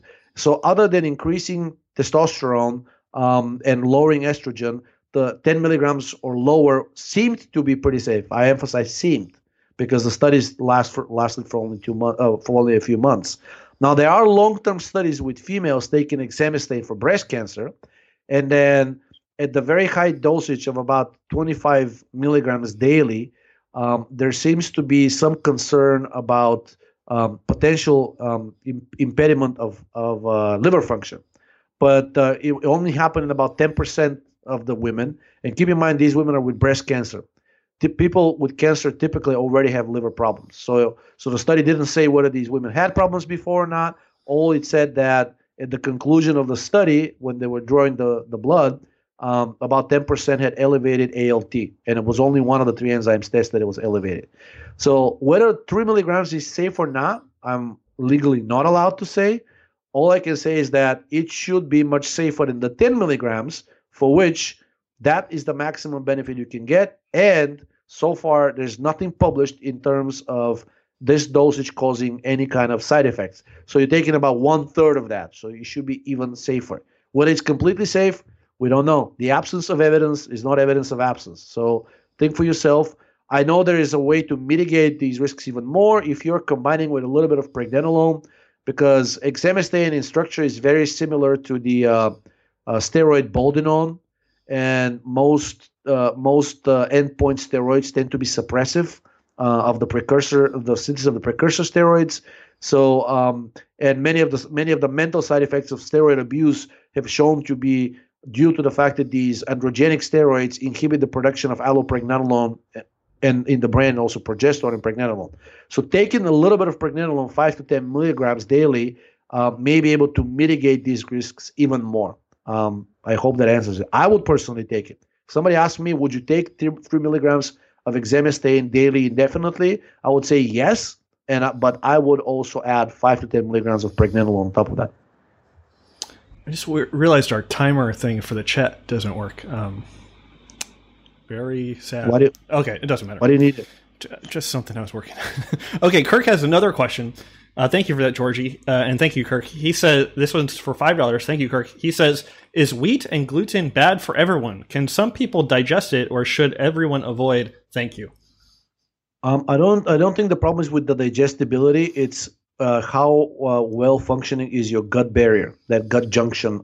That's basically keeping the food and most of its components, at least the undigested or the allergenic ones like gluten, within the GI system. Once it gets into your bloodstream, almost everything becomes a very potent and dangerous allergen. And gluten itself is known to cause the appearance of antibodies for like specific organs and tissues, as if the body is basically developing an autoimmune reaction. So if you're gluten sensitive and you're eating a lot of gluten, you can actually test test positive on some of the blood tests for Crohn's disease or ulcerative colitis. So it can cause these reactions. I don't know if it's dangerous for the same way for everybody. I know that people with compromised gut barrier, especially people like which is mostly controlled, by the way, by estrogen. So if you're drinking alcohol, which is typically the agent most commonly involved in compromised gut barriers, eating a lot of wheat and or gluten will probably not sit well with you.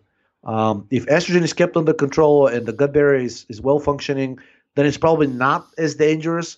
But even in very healthy people, some gluten tends to get into the blood, and studies have shown that even in 20-year-olds, when they eat like a heavy wheat-based meal afterwards, they have elevated white blood cell count and some of the inflammatory interleukins. So even for them, it seems like the body doesn't like it very much.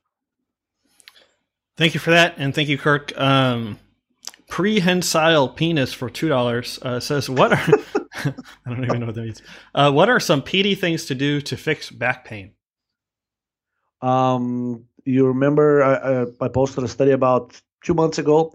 Pregnenolone is now considered by the military, U.S. military, as a drug with tremendous potential for treating low back pain and in general back pain.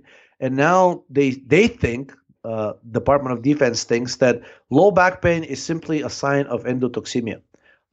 So they demonstrated in a study funded by the Department of Defense that pregnenolone is a potent inhibitor of TLR4 and TLR2 expression. So by taking that or any other chemical that inhibits the activity of this receptor or inhibits the synthesis of endotoxin or the present in the blood, you can actually treat low back pain. Incidentally, there are studies with the antibiotic minocycline, and it shows that it actually alleviates chronic back pain.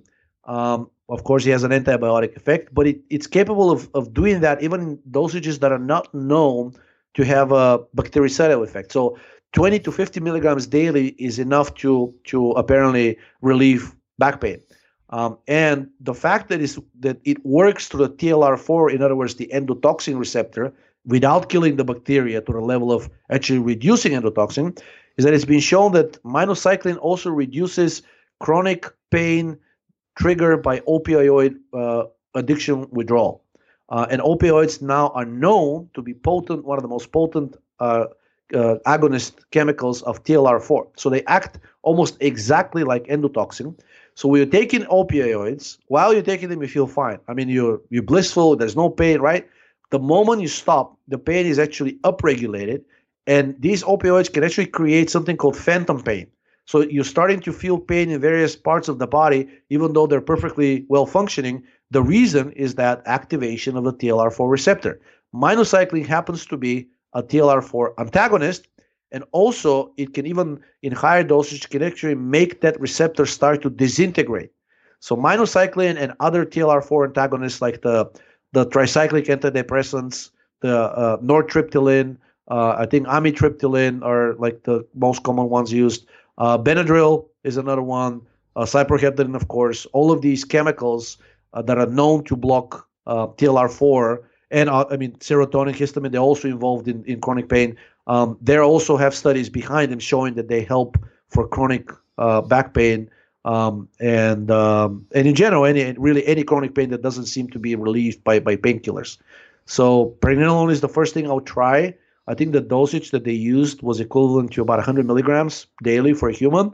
And then I don't see a reason why not combine it with Benadryl just to make it even more effective, and or cyproheptadine and or minocycline, or even all three combined. I don't think they interact in a bad way.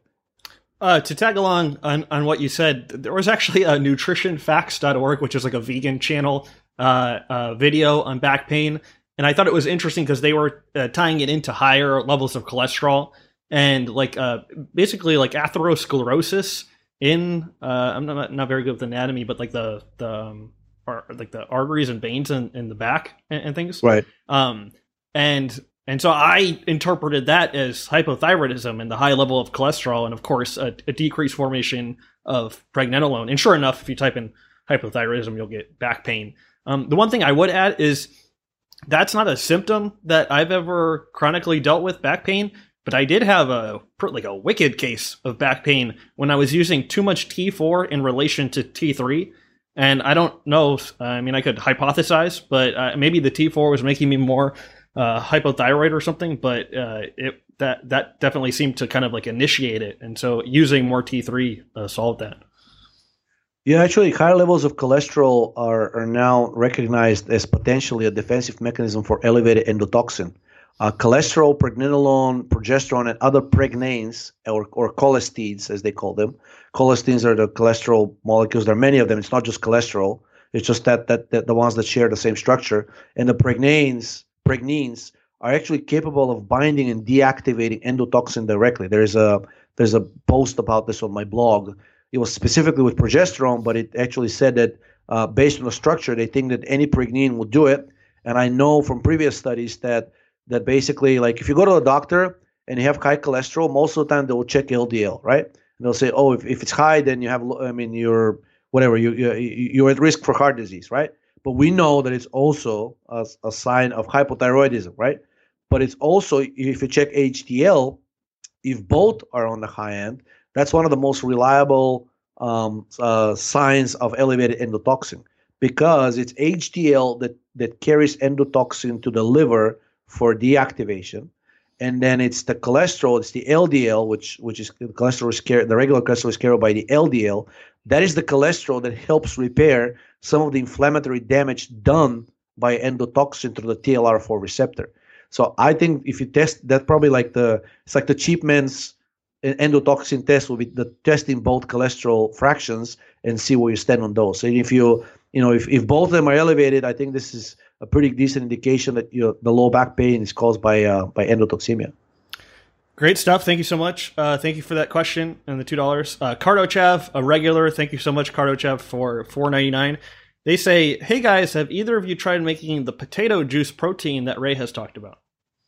Yes, I have, and I found myself that I have to basically what do you call it? Like put this cloth, the cheesecloth, several times so that all the starch is gone. Because I did it twice, and then the liquid looked like perfectly transparent. I was like, yes, I nailed it. It's 100% pure potato juice. But then I let it sit for a while, and it formed this like thick sediment at the bottom. And then I found out personally that in my case, I had to basically filter it 4 times before I get it to the level where there is very little noticeable starch. And I even emailed Ray about it, and he said I would filter it as many times as necessary in order to get rid of the starch, because he's like, the beauty and the benefit. Like he said, the benefit of the potato protein juice soup is really the fact that it's almost entirely keto acids and carbs, and it has basically no starch in it. So for somebody with a very compromised health state, which is when he usually recommends eating that potato protein soup, you want as little starch and hopefully none if possible. I've never made it before, so I couldn't comment. But that's very interesting. Thank you. It's pretty easy to make. It's just you have to be careful. I mean, you have to do several filterings depending on the sieve that you have, because it's that starch. The particles are really, really fine. I mean, you're going to take a lot of filtering before you can get to a point where. So the test for me is leaving the liquid undisturbed for like 30 minutes. So if there's any starch in it, within 30 minutes, it tends to already cover the bottom. And then anything more than the finger thickness, I think is to me is unacceptable. I found that it irritated my stomach if you had more than that. Thank you for that. Thanks, Cardochav, and thanks for all the super chats. We got so many people that do super chats every week, so sincerely appreciate it. This one's from Priya 100 for $5, no message. Thank you so much, Priya. Jerry B for $5. Thanks, Jerry. He says, I'm on prednisone for my active ulcerative colitis flare. It worked right away. How does prednisone work? What's the damage if and what should I do to recover? Depends on the dosage, really. I mean, sometimes they will put people on high dosage in order to induce remission very quickly. When it's used for periods of like 1 week to 10 days, which is what they normally do for they call it acute exacerbation, then I think it's relatively benign. But still, if it's very high dosage, it may cause It may precipitate something called adrenal insufficiency. That's pretty nasty because once you stop the prednisone, you feel like absolutely crap. You can even go into a shock actually if you're not careful about it. Hopefully you're not that case. If there are also like people where there are cases where they prescribe prednisone orally in a much smaller doses. It's called the Medrol pack. That I think is more benign, but it tends to be prescribed on a chronic basis, and then that can also suppress your adrenals. And ultimately, really, the damage from cortisol is twofold. One, even though it suppresses inflammation, which is how it really helps the ulcerative colitis, it does suppress the inflammation. It allows the lesions to heal. However, it suppresses your immune system, and just as we discussed earlier, it actually exacerbates the conditions that allow for the autoimmune condition to happen to start with, right? It's going to cause that rupturing of cells and leakage of the mitochondria and other cell fragments in the bloodstream, and that will, in the long run, unless you're taking cortisol, throughout this entire time, which is I wouldn't advise, because it's going to, shred your muscles, shred your tissue, shred your bones, cause depression, potentially even diabetes and insulin resistance. All of these are known side effects of cortisol. Type prednisone side effects in Google, and you'll get them all, but they're pretty well known. I mean, it's premature aging is what I will sum them up as. In fact, Ray has a quote saying that every single sign/symptom of aging can be produced in an organism regardless of the age if you administer sufficiently high dosage of cortisol for sufficiently long. So if it's a high dose, I would only take it for about a week. If it's the lower dose and it's prescribed chronically, I would ask the doctor to taper it off and replace with something safer like pregnenolone or progesterone. I don't know if that person who asked the question knows, but pregnenolone was used for autoimmune conditions back in the 40s and 50s.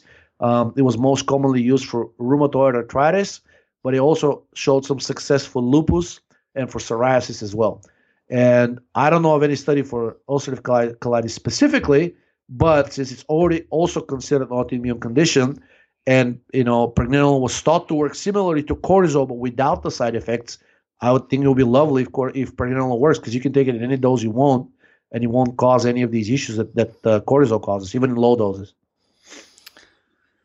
Sweet. Thank you so much for that, Jerry. Pure Therapy for $24.99 with no message. Thank you so much, Pure Therapy, just continually supporting the live stream. So thank you for that. Gabriel Terauchi, hopefully I'm not butchering that, $10. Thank you so much, Gabriel. He says, on many ingredients labels, natural flavors is included as an ingredient. Can you guys discuss what the label covers? Are any problematic substances classified as natural flavors? Not to my knowledge. Most of these are usually like things like vanilla or like citrus flavor, like limonene. Lavender is potentially a problem, even though it's a natural flavor, depending on exactly what they took from the lavender plant and put it in there. Recent studies came out showing that lavender is a strong endocrine disruptor in terms of being a very strong, potent androgen antagonist. It caused basically hermaphroditism in fetuses when they were exposed even to very minor concentrations for a month or so. So I would definitely not use lavender products on pregnant women. And it doesn't matter if they're ingested or if they're in soaps. It's very commonly used in soaps, the lavender, and in shampoos. But most of the others are fine, I think. And the most commonly used ones are usually vanilla and citrus because those happen to be the most popular flavors. I don't think the natural flavor category allows, at least by law, to include all of the dangerous flavors that are known, and the dangerous colorings like the red 6 or like the yellow 4 or whatever the FDA defines. So if it says natural flavors, it's typically benign. But keep in mind, the problem is that the label is often not required to list things that appear in sufficiently small quantities. So I found out that the best approach is to email the vendor, and once you start asking the detailed questions, they usually respond because they're afraid of being sued. So if you start asking things like, does your category natural flavors include endocrine disruptors, and you list some of them like lavender, you can say lavender, right? Then they're usually pretty open about it and come back and say, they may try to like sugarcoat it and say, oh yeah, it includes a tiny amount, right? But then you already know. If you rely only on the label, of course they're gonna list the minimum that's allowed by law. And in many cases, like if it's less than 1 gram per serving, which most of the natural flavors are, they're usually used in microgram quantities or even lower because it's such a potent flavor. They're not going to be listed on the label. I mean, so they get covered under the natural flavor label. And again, I think most of these are safe, but just to be sure, because I've done it myself. So far, the vendors that I've emailed, when I started mentioning things like endocrine disruptors, they provided me with a lot of data that was nowhere to be found on their websites. Yeah, being in traveling in Thailand, there are like a bunch of really great looking juices that are available. Like, and I've tried some of them, and it took me like a week to figure out that they were like powerful irritants. And so, and of course, there's nothing, no red flags on the labels. It's just like 100% juice. And so it can be a minefield, I think. And I mentioned this in videos, but I think when somebody is getting into Ray Peat or whatever, and they're leaning into the foods he's talking about, it's like some of the most adulterated foods, I feel like. For example, the fruit juice and sometimes milk and stuff. And so it can be very, very difficult, especially if a person has some digestive issue. And so that just speaks to the poor food quality, that we're all exposed to. So thank you so much, Gabriel. Sincerely appreciate that. Ellie says, and thank you so much, Ellie. He says, I get a massive headache on 1 drop methylene blue a day in OJ after about a week of use. I eat it away from cheese liver. Any tips to mitigate that? It may be due to, for some reason, chronically downregulated monoamine oxidase type A function of the enzyme. So the methylene blue is known to be an inhibitor as well, but by itself shouldn't be causing this. So you may be doing something else or having this downregulated for a different reason. Typically, people under stress have a chronically downregulated enzyme, monoamine type oxidase type A. So that results in a buildup of serotonin. I would try to take the methylene blue together with some riboflavin, which is vitamin B2, because that is actually a cofactor for that enzyme that degrades serotonin. And actually, incidentally, riboflavin is used as a treatment for headaches. And it happens to synergize with methylene blue in terms of an oxidizing agent and being able to shift the redox balance back to the oxidative side. So no more than 10 to 15 milligrams per dose and per day, because just like methylene blue, if you take more riboflavin than that and then get exposed to light, you're basically getting the equivalent of photodynamic therapy, which is its goal is to kill cancer cells by creating a tremendous amount of reactive oxygen species. So if you're taking with methylene blue, try in the afternoon, or at the very least, don't get exposed to sunlight for the next few hours. Sweet. Thank you so much, Ellie. Christopher J for $10, no message. Thank you so much, Christopher. Sincerely appreciate it. John Raven for £5. Thanks so much, John. He says, let me expand this. 2 weeks ago, my uncle was diagnosed with prostate cancer on one side, currently doing radiation, ... Any tips for him are very welcome. You guys rock. Thanks, John. The first tip would have been for me, given the prostate cancer. I mean, even nowadays, most oncologists will recommend not doing anything. I don't know why the oncologist talked him into doing something. So before they do therapy, they try to do a biopsy. They have these aggressiveness scale from 1 to 10. And typically they would only push for treatment if the cancer's aggressiveness grade is 8 or above. I don't know if that was the case for him. If it was not the case, if this biopsy wasn't done, or if it was done and the cancer is below 8, I would actually seriously consider talking to the doctor and saying, like, we don't want to do anything. We want to do the watchful waiting, which in most countries around the world is approved as actually a legitimate, not treatment, but it's considered perfectly acceptable medically, and with a better outcome, long-term outcome than treatment. Because in a small percentage of cases, they're not going to tell you that, the cancer comes back much more aggressive. And at that point, they treat it as a castration-resistant prostate cancer, and they start administering really toxic chemotherapy drugs, which tend to kill the patient from heart failure or kidney failure or both.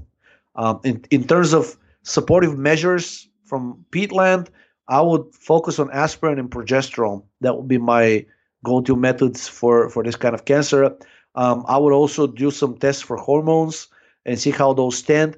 And vitamin D is invariably low in prostate cancer, and it happens to synergize with progesterone because vitamin D is a steroid. I keep repeating that because most people don't consider it a steroid. It's a steroid, and it's shown to be capable of augmenting the effects of progesterone and androgens, while at the same time reducing the effects of estrogen and cortisol at the receptors.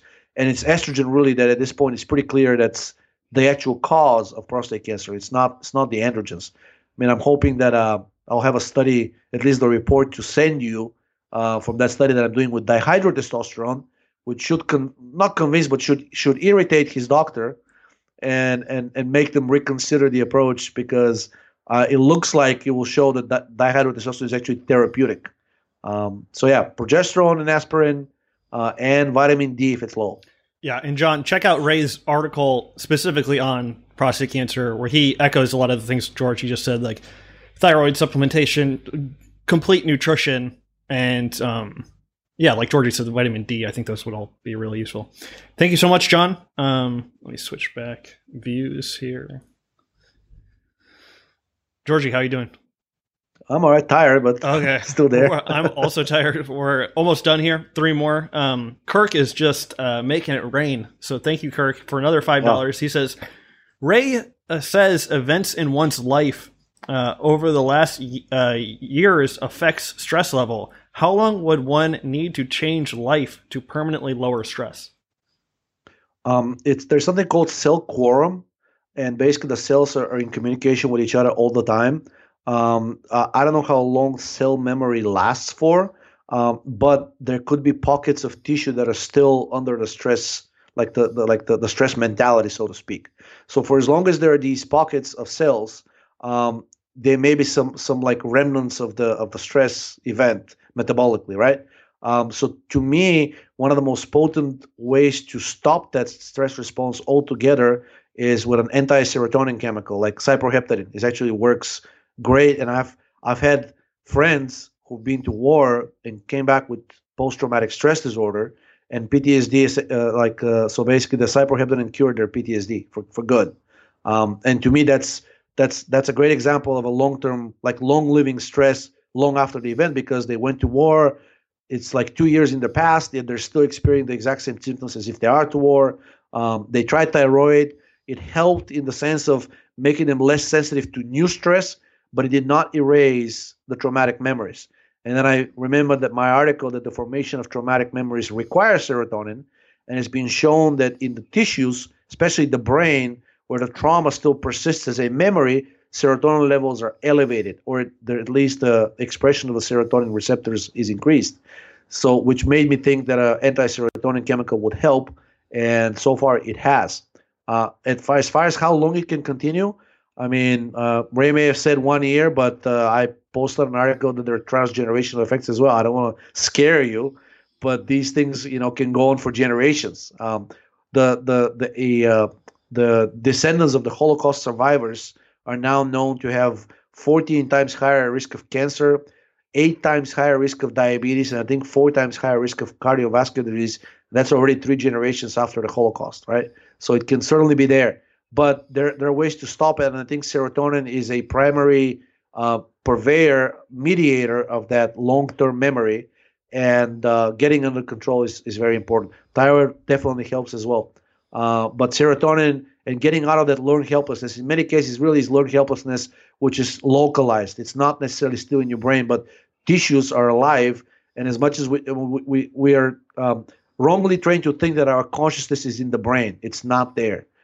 It's everywhere. So if your arm, for lack of a better example, can still be remembering whatever the traumatic experience was, and you can have PTSD on your arm. So making sure that that the entire organism is stress-free is important. And in my experience, serotonin is a prime mediator. So getting under control is important. So thyroid should help. Progesterone seems to help, but in my experience, it really depends. Like for females, progesterone seems to work better for these to stop the stress response. While for males, pregnenolone seems to work better, but it's only when it comes to like limiting the effects of like a stressful event or breaking free from the learned helplessness cycle. I don't know why that is so. I think in females, progesterone tends to favor the allopregnanolone route more, while in males, pregnenolone does that. I think in males, progesterone actually tends to go down the androgen pathway more. Sweet. Thank you so much. A couple more. Ricky rocks for $5. Thank you so much, Ricky. He says, should one not take Cortinon if DHES is already high per blood test since it contains DHEA? Yeah, I would actually consider not using Cortinon, but either like pure pregnenolone or pure progesterone. And if DHEAS is high, I would do some additional tests for cortisol, total testosterone, and dihydrotestosterone, and also ACTH, and see what's causing it. Typically, if it's of an adrenal origin, ACTH and or cortisol will also be high. If it's of an extra-adrenal origin, if there is a mass somewhere producing androgens, which is possible, but it's very rare, then only DHEAS will be high. There's also a benign condition called congenital adrenal hyperplasia. These people tend to overproduce DHEA, but their cortisol levels are normal. So it's not dangerous, but I think it's important to know where it's coming from before supplementation can be done. While waiting for the blood tests, I think pure progesterone is about as safe as it gets if one wants to supplement with it. Yeah, I mean, and since I have this article up, it's actually the article that Ray says, increasingly in both sexes, it appears that DHEA may rise in stress as a result of deficiency of thyroid, progesterone, and pregnenolone.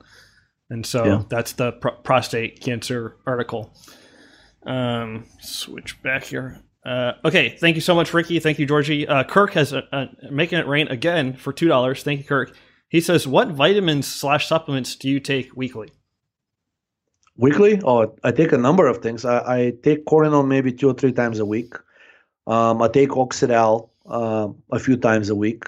I don't think I take anything regular. I used to take niacinamide on a regular basis, but then I found out that I skipped a few days. I did not feel worse, right? But I skipped a week, and then I started to feel like the high free fatty acids getting elevated because my urine started getting foamy again. That's usually a sign of like elevated free fatty acids. So then I started jump back on the niacinamide, but again, no more than 2 or 3 times weekly. Same with aspirin. So at this point, I don't think I'm using anything on a daily basis. Is it like remembering to take it on a daily basis? Just simply because I don't feel the need to. I mean, there were times when I was using the B complex, at the very least niacinamide on a daily basis. I was taking aspirin on a daily basis, but 2 years ago, I was taking Cortinon or Pensterone on a daily basis, which is the pregnenolone DHEA or progesterone DHEA. But then as soon as my test normalized, I felt like there wasn't much need to do that. And now, I mean, I still need them, but it's based on demand, like based on an event only and how I feel. I don't take things just because I feel like I should be doing it every day. For those that don't know, the benefits of aspirin as cancer prevention are actually sufficient, even if you take it twice a month. A new study came out showing that twice a month is enough. You're not getting the most of the benefit if you take it only twice a month, but twice a month is already having a strong protective effect against the appearance of cancer. And then the most optimal dosage, I think it was an observational study in contrast to an interventional one. It showed that 2 to 3 times a week is probably optimal for aspirin, specifically when it comes to protection against cardiovascular disease and cancer. So it sort of coincided with how I felt that I don't need to take it every day, so I don't. But if somebody wants to experiment with it, somebody wants to specifically use aspirin to prevent from heart attacks and cancer, 2 to 3 times a week you're probably reaching the plateau. For prevention, for treatment is a separate story. Sweet. Only 2 more, and I take Sinoplus, Sinomel, aspirin when I remember, vitamin D, K on my skin, and then progesterone and DHEA when I remember. Exactly. So you're kind of like me. Basically, like if you feel well, like these things are not really something that's in the back of your mind. I was like, oh my God, I forgot my aspirin. I'm going to die like in the next 10 meters. I think about it more when the environment I'm in is so bad. You know, I bet there's like Precisely. a 5G modem close to my head, you know? So it's like, I do things, prophylactic. Like, I mean, I'm sure it's harming me actively, but just to try to mitigate the bad environment. But yeah, I don't stick to a schedule. I'm very much like you. I'm kind of more free flow these days than, oh, I need to take this at that time or this time. I used to be like, I want to emphasize, I used to be like that because I felt like I needed it. But lately, I feel like, food is enough. I think it comes down to your health improving, you're restoring the quorum of calmness, right, versus being the quorum of stress. And it just takes time to get all of the cells not under control, because it shouldn't be an authoritarian thing, but basically convincing that everything's fine, right? But of course, this balance can be disrupted. 5G, I don't know, like annoying psychopathic boss. Like we all have our stresses in life that we cannot avoid, so we try to limit their effect. Well said. Okay, two more. Francis Bacon Cheeseburger for $5. Thank you so much, Francis. They say, sort of weary of antibiotics. I've heard of hair loss as one side effect. Anything I should take with minocycline to avoid bad side effects? Can I answer?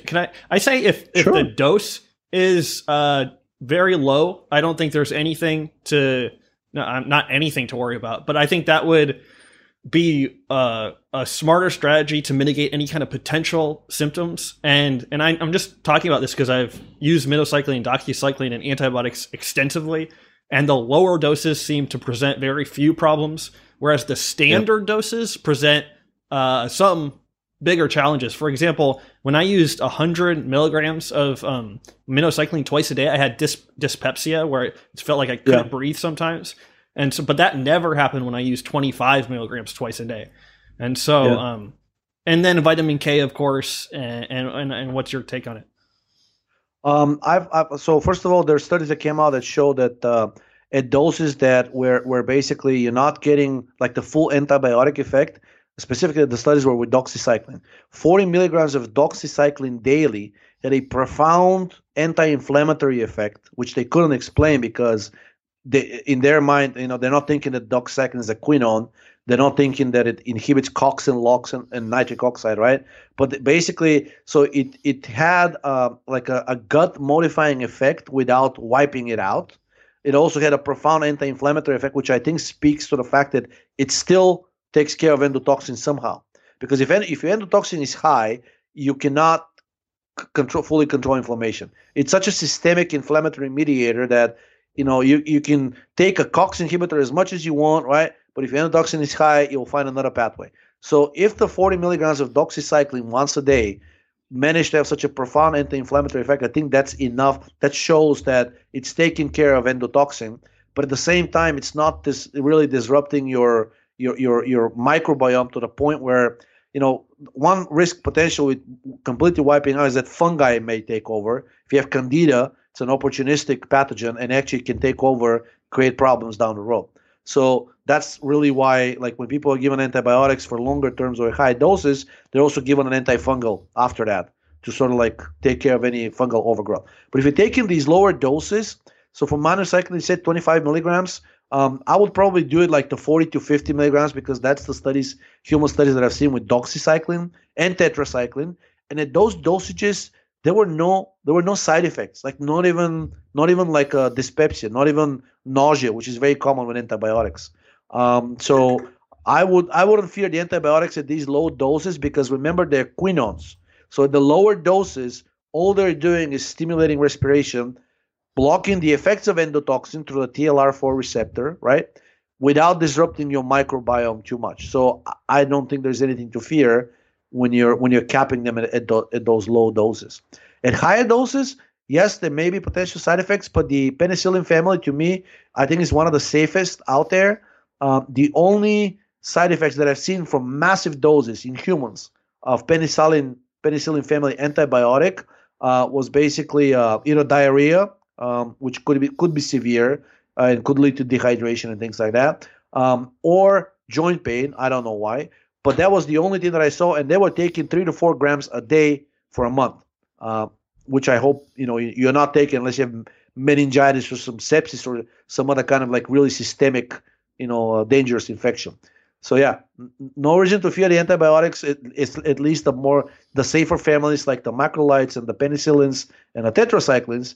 And if you are using the tetracyclines and you're using the 40 to 50 milligrams daily, I don't think it's anything to fear. It's probably about as safe as vitamin K.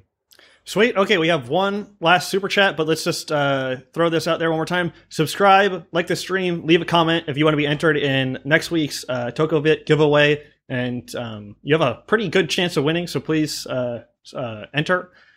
Idea Labs DC, Georgy Dinkov's supplement company, boutique supplement company. Check that out, idealabsdc.com. Follow Georgy on Twitter at HateIt. You can follow me at Twitter at Danny Roddy. I do one-to-one coaching, and you can go to dannyroddy.com/resources and check out the details there. I do email and Skype coaching. And people, since I did the single coaching, I kind of took a hit on the subscribe Patreon coaching. And so I've decided to do like a discount. So if you wanted continuous help over 3 months, I would throw in an extra month for free if that was appealing. And a lot of people do sign up for multiple sessions, so I think that's a good way to go if you're interested in that. And then I have these charts and Instagram and testing thyroid function, and I've tried to make this page as useful as possible, so it wasn't just an advertisement. My Instagram, I think, is helpful for people trying to visualize different foods that in like a bioenergetic context. And then, so this is today. This is the live stream schedule with Georgy. I'm tentatively, or more than tentatively, going to do a solo hangout stream on February 11th, and so that's going to be 6 a.m. Pacific time, and that's going to be 6 p.m. my nighttime. And so, depending on how that will go, is if I'll do them again. I was resistant to doing that, but I think I could add some value there. So I think I do want to do it. And then Georgy will be rejoining me on the 21st. Is that right? Yeah. Yeah, 21st. Well, it's up to you. I mean, that's not next week, is it? No, I mean, it's like, should be 2 weeks from now, because it's the 7th. Yeah. It was supposed to be yesterday, and 7 and 14 is 21. Okay, yeah. So Georgy will be back here the 21st, and then if the first solo stream goes well, I'll do one on the 25th. Emma I owe a huge apology to Emma. She was totally ready to come on and do like a interesting Ray Peat inspired nutrition stream with me. And I didn't have my battery thing figured out. I went to go buy a battery and it was DOA. And now I have it figured out, but I totally, she like got a babysitter probably for children and things. And I just totally dropped the ball on that. So huge apology to Emma Sarakis, who is an amazing individual, and as soon as I can become less embarrassed about wasting her time, I will ask her back on the stream to do something with me. But I know a lot of people were excited about that, and I totally dropped the ball. So huge thank you to Emma for working with me and being so cool. Okay, so last super chat from Jerry B again. So this is ulcerative colitis for $5. He says, let me switch screens here. He says, follow up prednisone question for ulcerative colitis. My dose is 40 milligrams per day. Is that high? Also, is prednisone cortisol? And why do TNF-A blockers work for ulcerative colitis? So TNF is a major inflammatory mediator. So that they actually used for pretty much every autoimmune condition. If you go and check the drug Humira, I think its primary mechanism of action is a TNF-A, tumor necrosis factor alpha blocker. 40 milligrams of prednisone is not that much. It's still considered physiological dose, but at that dose, after about a month, you're probably going to start to see some downregulation if you're in your own endogenous adrenal activity. So at that point, I will start to get worried. I don't know for how long you've been taking it. At that dosage, 40 milligrams, it's basically, it's anything over 100 is a problem, and they're usually limited to about a week at most. So you're kind of like in the middle of that. And I've seen the Medrol, which is prednisone, Medrol is just a trade name for prednisone. Is typically given in dosages of 20 milligram tablets daily. You take one, and you can take it for up to a month. So if that has risks for adrenal suppression, I think the 40 milligrams would also do. But again, it's physiological dose. Anything more than 100, that's pharmacological dose, and the doctor will probably want to see you on a semi-regular basis, like at least once a week to test for your adrenal function and see if you're getting suppressed. But other than that, 40 milligrams, anything more than a month, you're probably going to start getting some blood sugar issues. Potentially skin will start getting saggy. You start getting easy bruising. Like when you fall, you'll get like this big blue bruise on your wherever you hit yourself, wherever you injure yourself, and it takes longer to heal. So you're kind of in between the danger zone and the non-danger zone. And this is it's a less dangerous drug than some of the synthetic glucocorticoids known as things like dexamethasone or betamethasone. The prednisone is essentially the same as the cortisol that the body produces. I think it's the exact same hormone, and they just sell it as under a commercial name. I think it's typically called Medrol, and they call it Medrol packs. They call them these pills that they give you. So prednisone is the equivalent of your endogenous cortisol. It's a glucocorticoid agonist, and then for more extreme cases of ulcerative colitis and Crohn's disease, they use synthetic glucocorticoid agonists, which are much more potent. The most common one is dexamethasone, and it's usually given in dosages of 1 to 2 milligrams daily because it's that much more potent. So 40 milligrams are fine. You could probably mitigate some of its effects, but I wouldn't do this without consulting with a doctor. You can probably mitigate some of the effects of the prednisone by taking a little bit of pregnenolone with it. An older study, actually a series of studies by Hans Selye back in the 60s and 70s, demonstrated that when you combine pregnenolone with an endpoint steroid, such as cortisol or testosterone or dihydrotestosterone, the pregnenolone tends to potentiate the effects that you want from that specific end steroid, while at the same time protecting from some of its really bad side effects. And in this case, we know because pregnenolone has an anti-cortisol effect. So it's not going to negate the anti-inflammatory effect, which is what you want, but at the same time, it may protect from some of the atrophy of skin and organs and muscles and bone, and potentially may protect from some of the adrenal suppression that prednisone will cause if you continue to take it for more than a month. Awesome. Thank you so much, Georgi. Thank you to my dear, dear close friend, John Flaherty. He says, Danny making it rain, Roddy, for $49.99. One of the few open-minded people I knew in San Francisco, so really value his friendship. And Emma Sarakis doesn't hate me, and she says, I forgive you, so I appreciate that. Guys, thank you so much. Just amazing as always. Georgi, thank you for making this stream what it is, and thank you for being so flexible. I think I moved this like 3 times, and then we finally caught each other today, so thank you so much. Well, I moved it too. I mean, that was supposed to be yesterday, right? It's okay. But guys, thank you for watching. The show wouldn't be anything without our viewership, so thanks for that. And next week, hopefully a solo show, and we'll see how that goes. Guys, have a safe weekend, or hope you're having a safe weekend. And Georgi, any parting words? I don't know. I mean, I guess you'll probably start seeing more Georgi studies. So I mean, hopefully there'll be more to come. I think there's some pretty exciting things going on. I finally found a way to test many of these very controversial ideas that will generate a lot of publicity if we manage to repeat them. Especially we think that it's possible to create immortality in the lab. It's based off of an old discussion that I had on the forum about whether cells are immortal or not, whether the Hayflick limit is really there.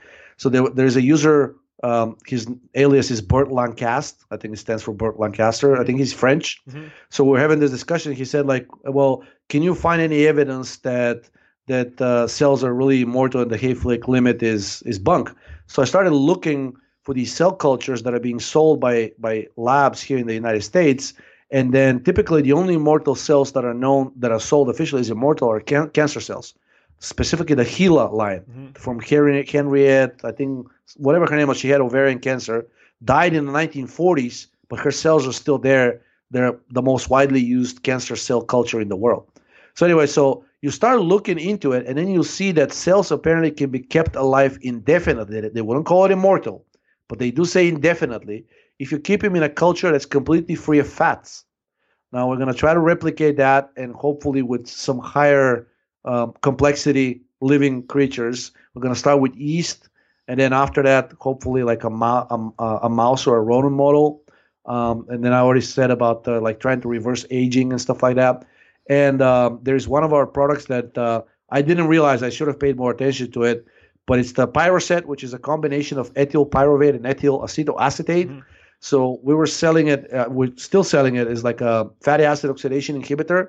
I did not pay attention, but apparently 3 to 4 studies about ethyl pyruvate in cancer show complete cure of the cancer. So we're going to try to replicate that. So it will be pretty exciting if we can get a cancer cure, with an over-the-counter ingredient. So that's upcoming as well. So you should be seeing a lot more studies that are George's studies, and some like validation of both Pete's work and the work of many other people he cites. So hopefully, if it's done by me, I will trust my results more, right? Instead of reading about people's results from the 50s and 60s. And more important than that, we'll try to replicate some stuff, because some of the main criticisms that I'm always getting from actual doctors about Pete's work is that, man, the guy keeps quoting ancient stuff. Like, and the argument has always been like, if it hasn't been replicated, then means medicine has given up on it because it's wrong. Yeah. Something came up along the lines that proved that this is not true, and that's why we're not pursuing it anymore. So I'll try to revive some of the main ideas behind the metabolic theory, which relate to aging, relate to cancer, relate to immortality, really. So let's see what happens. 2020 should be exciting year. Straight from the source. Wow, look at that 100% battery. That is amazing. Okay, guys, thank you so much. Sincerely appreciate it. See you guys soon. Thank you so much. Thank you, Georgie. Thank you, everyone. Talk to you guys soon. Peace out.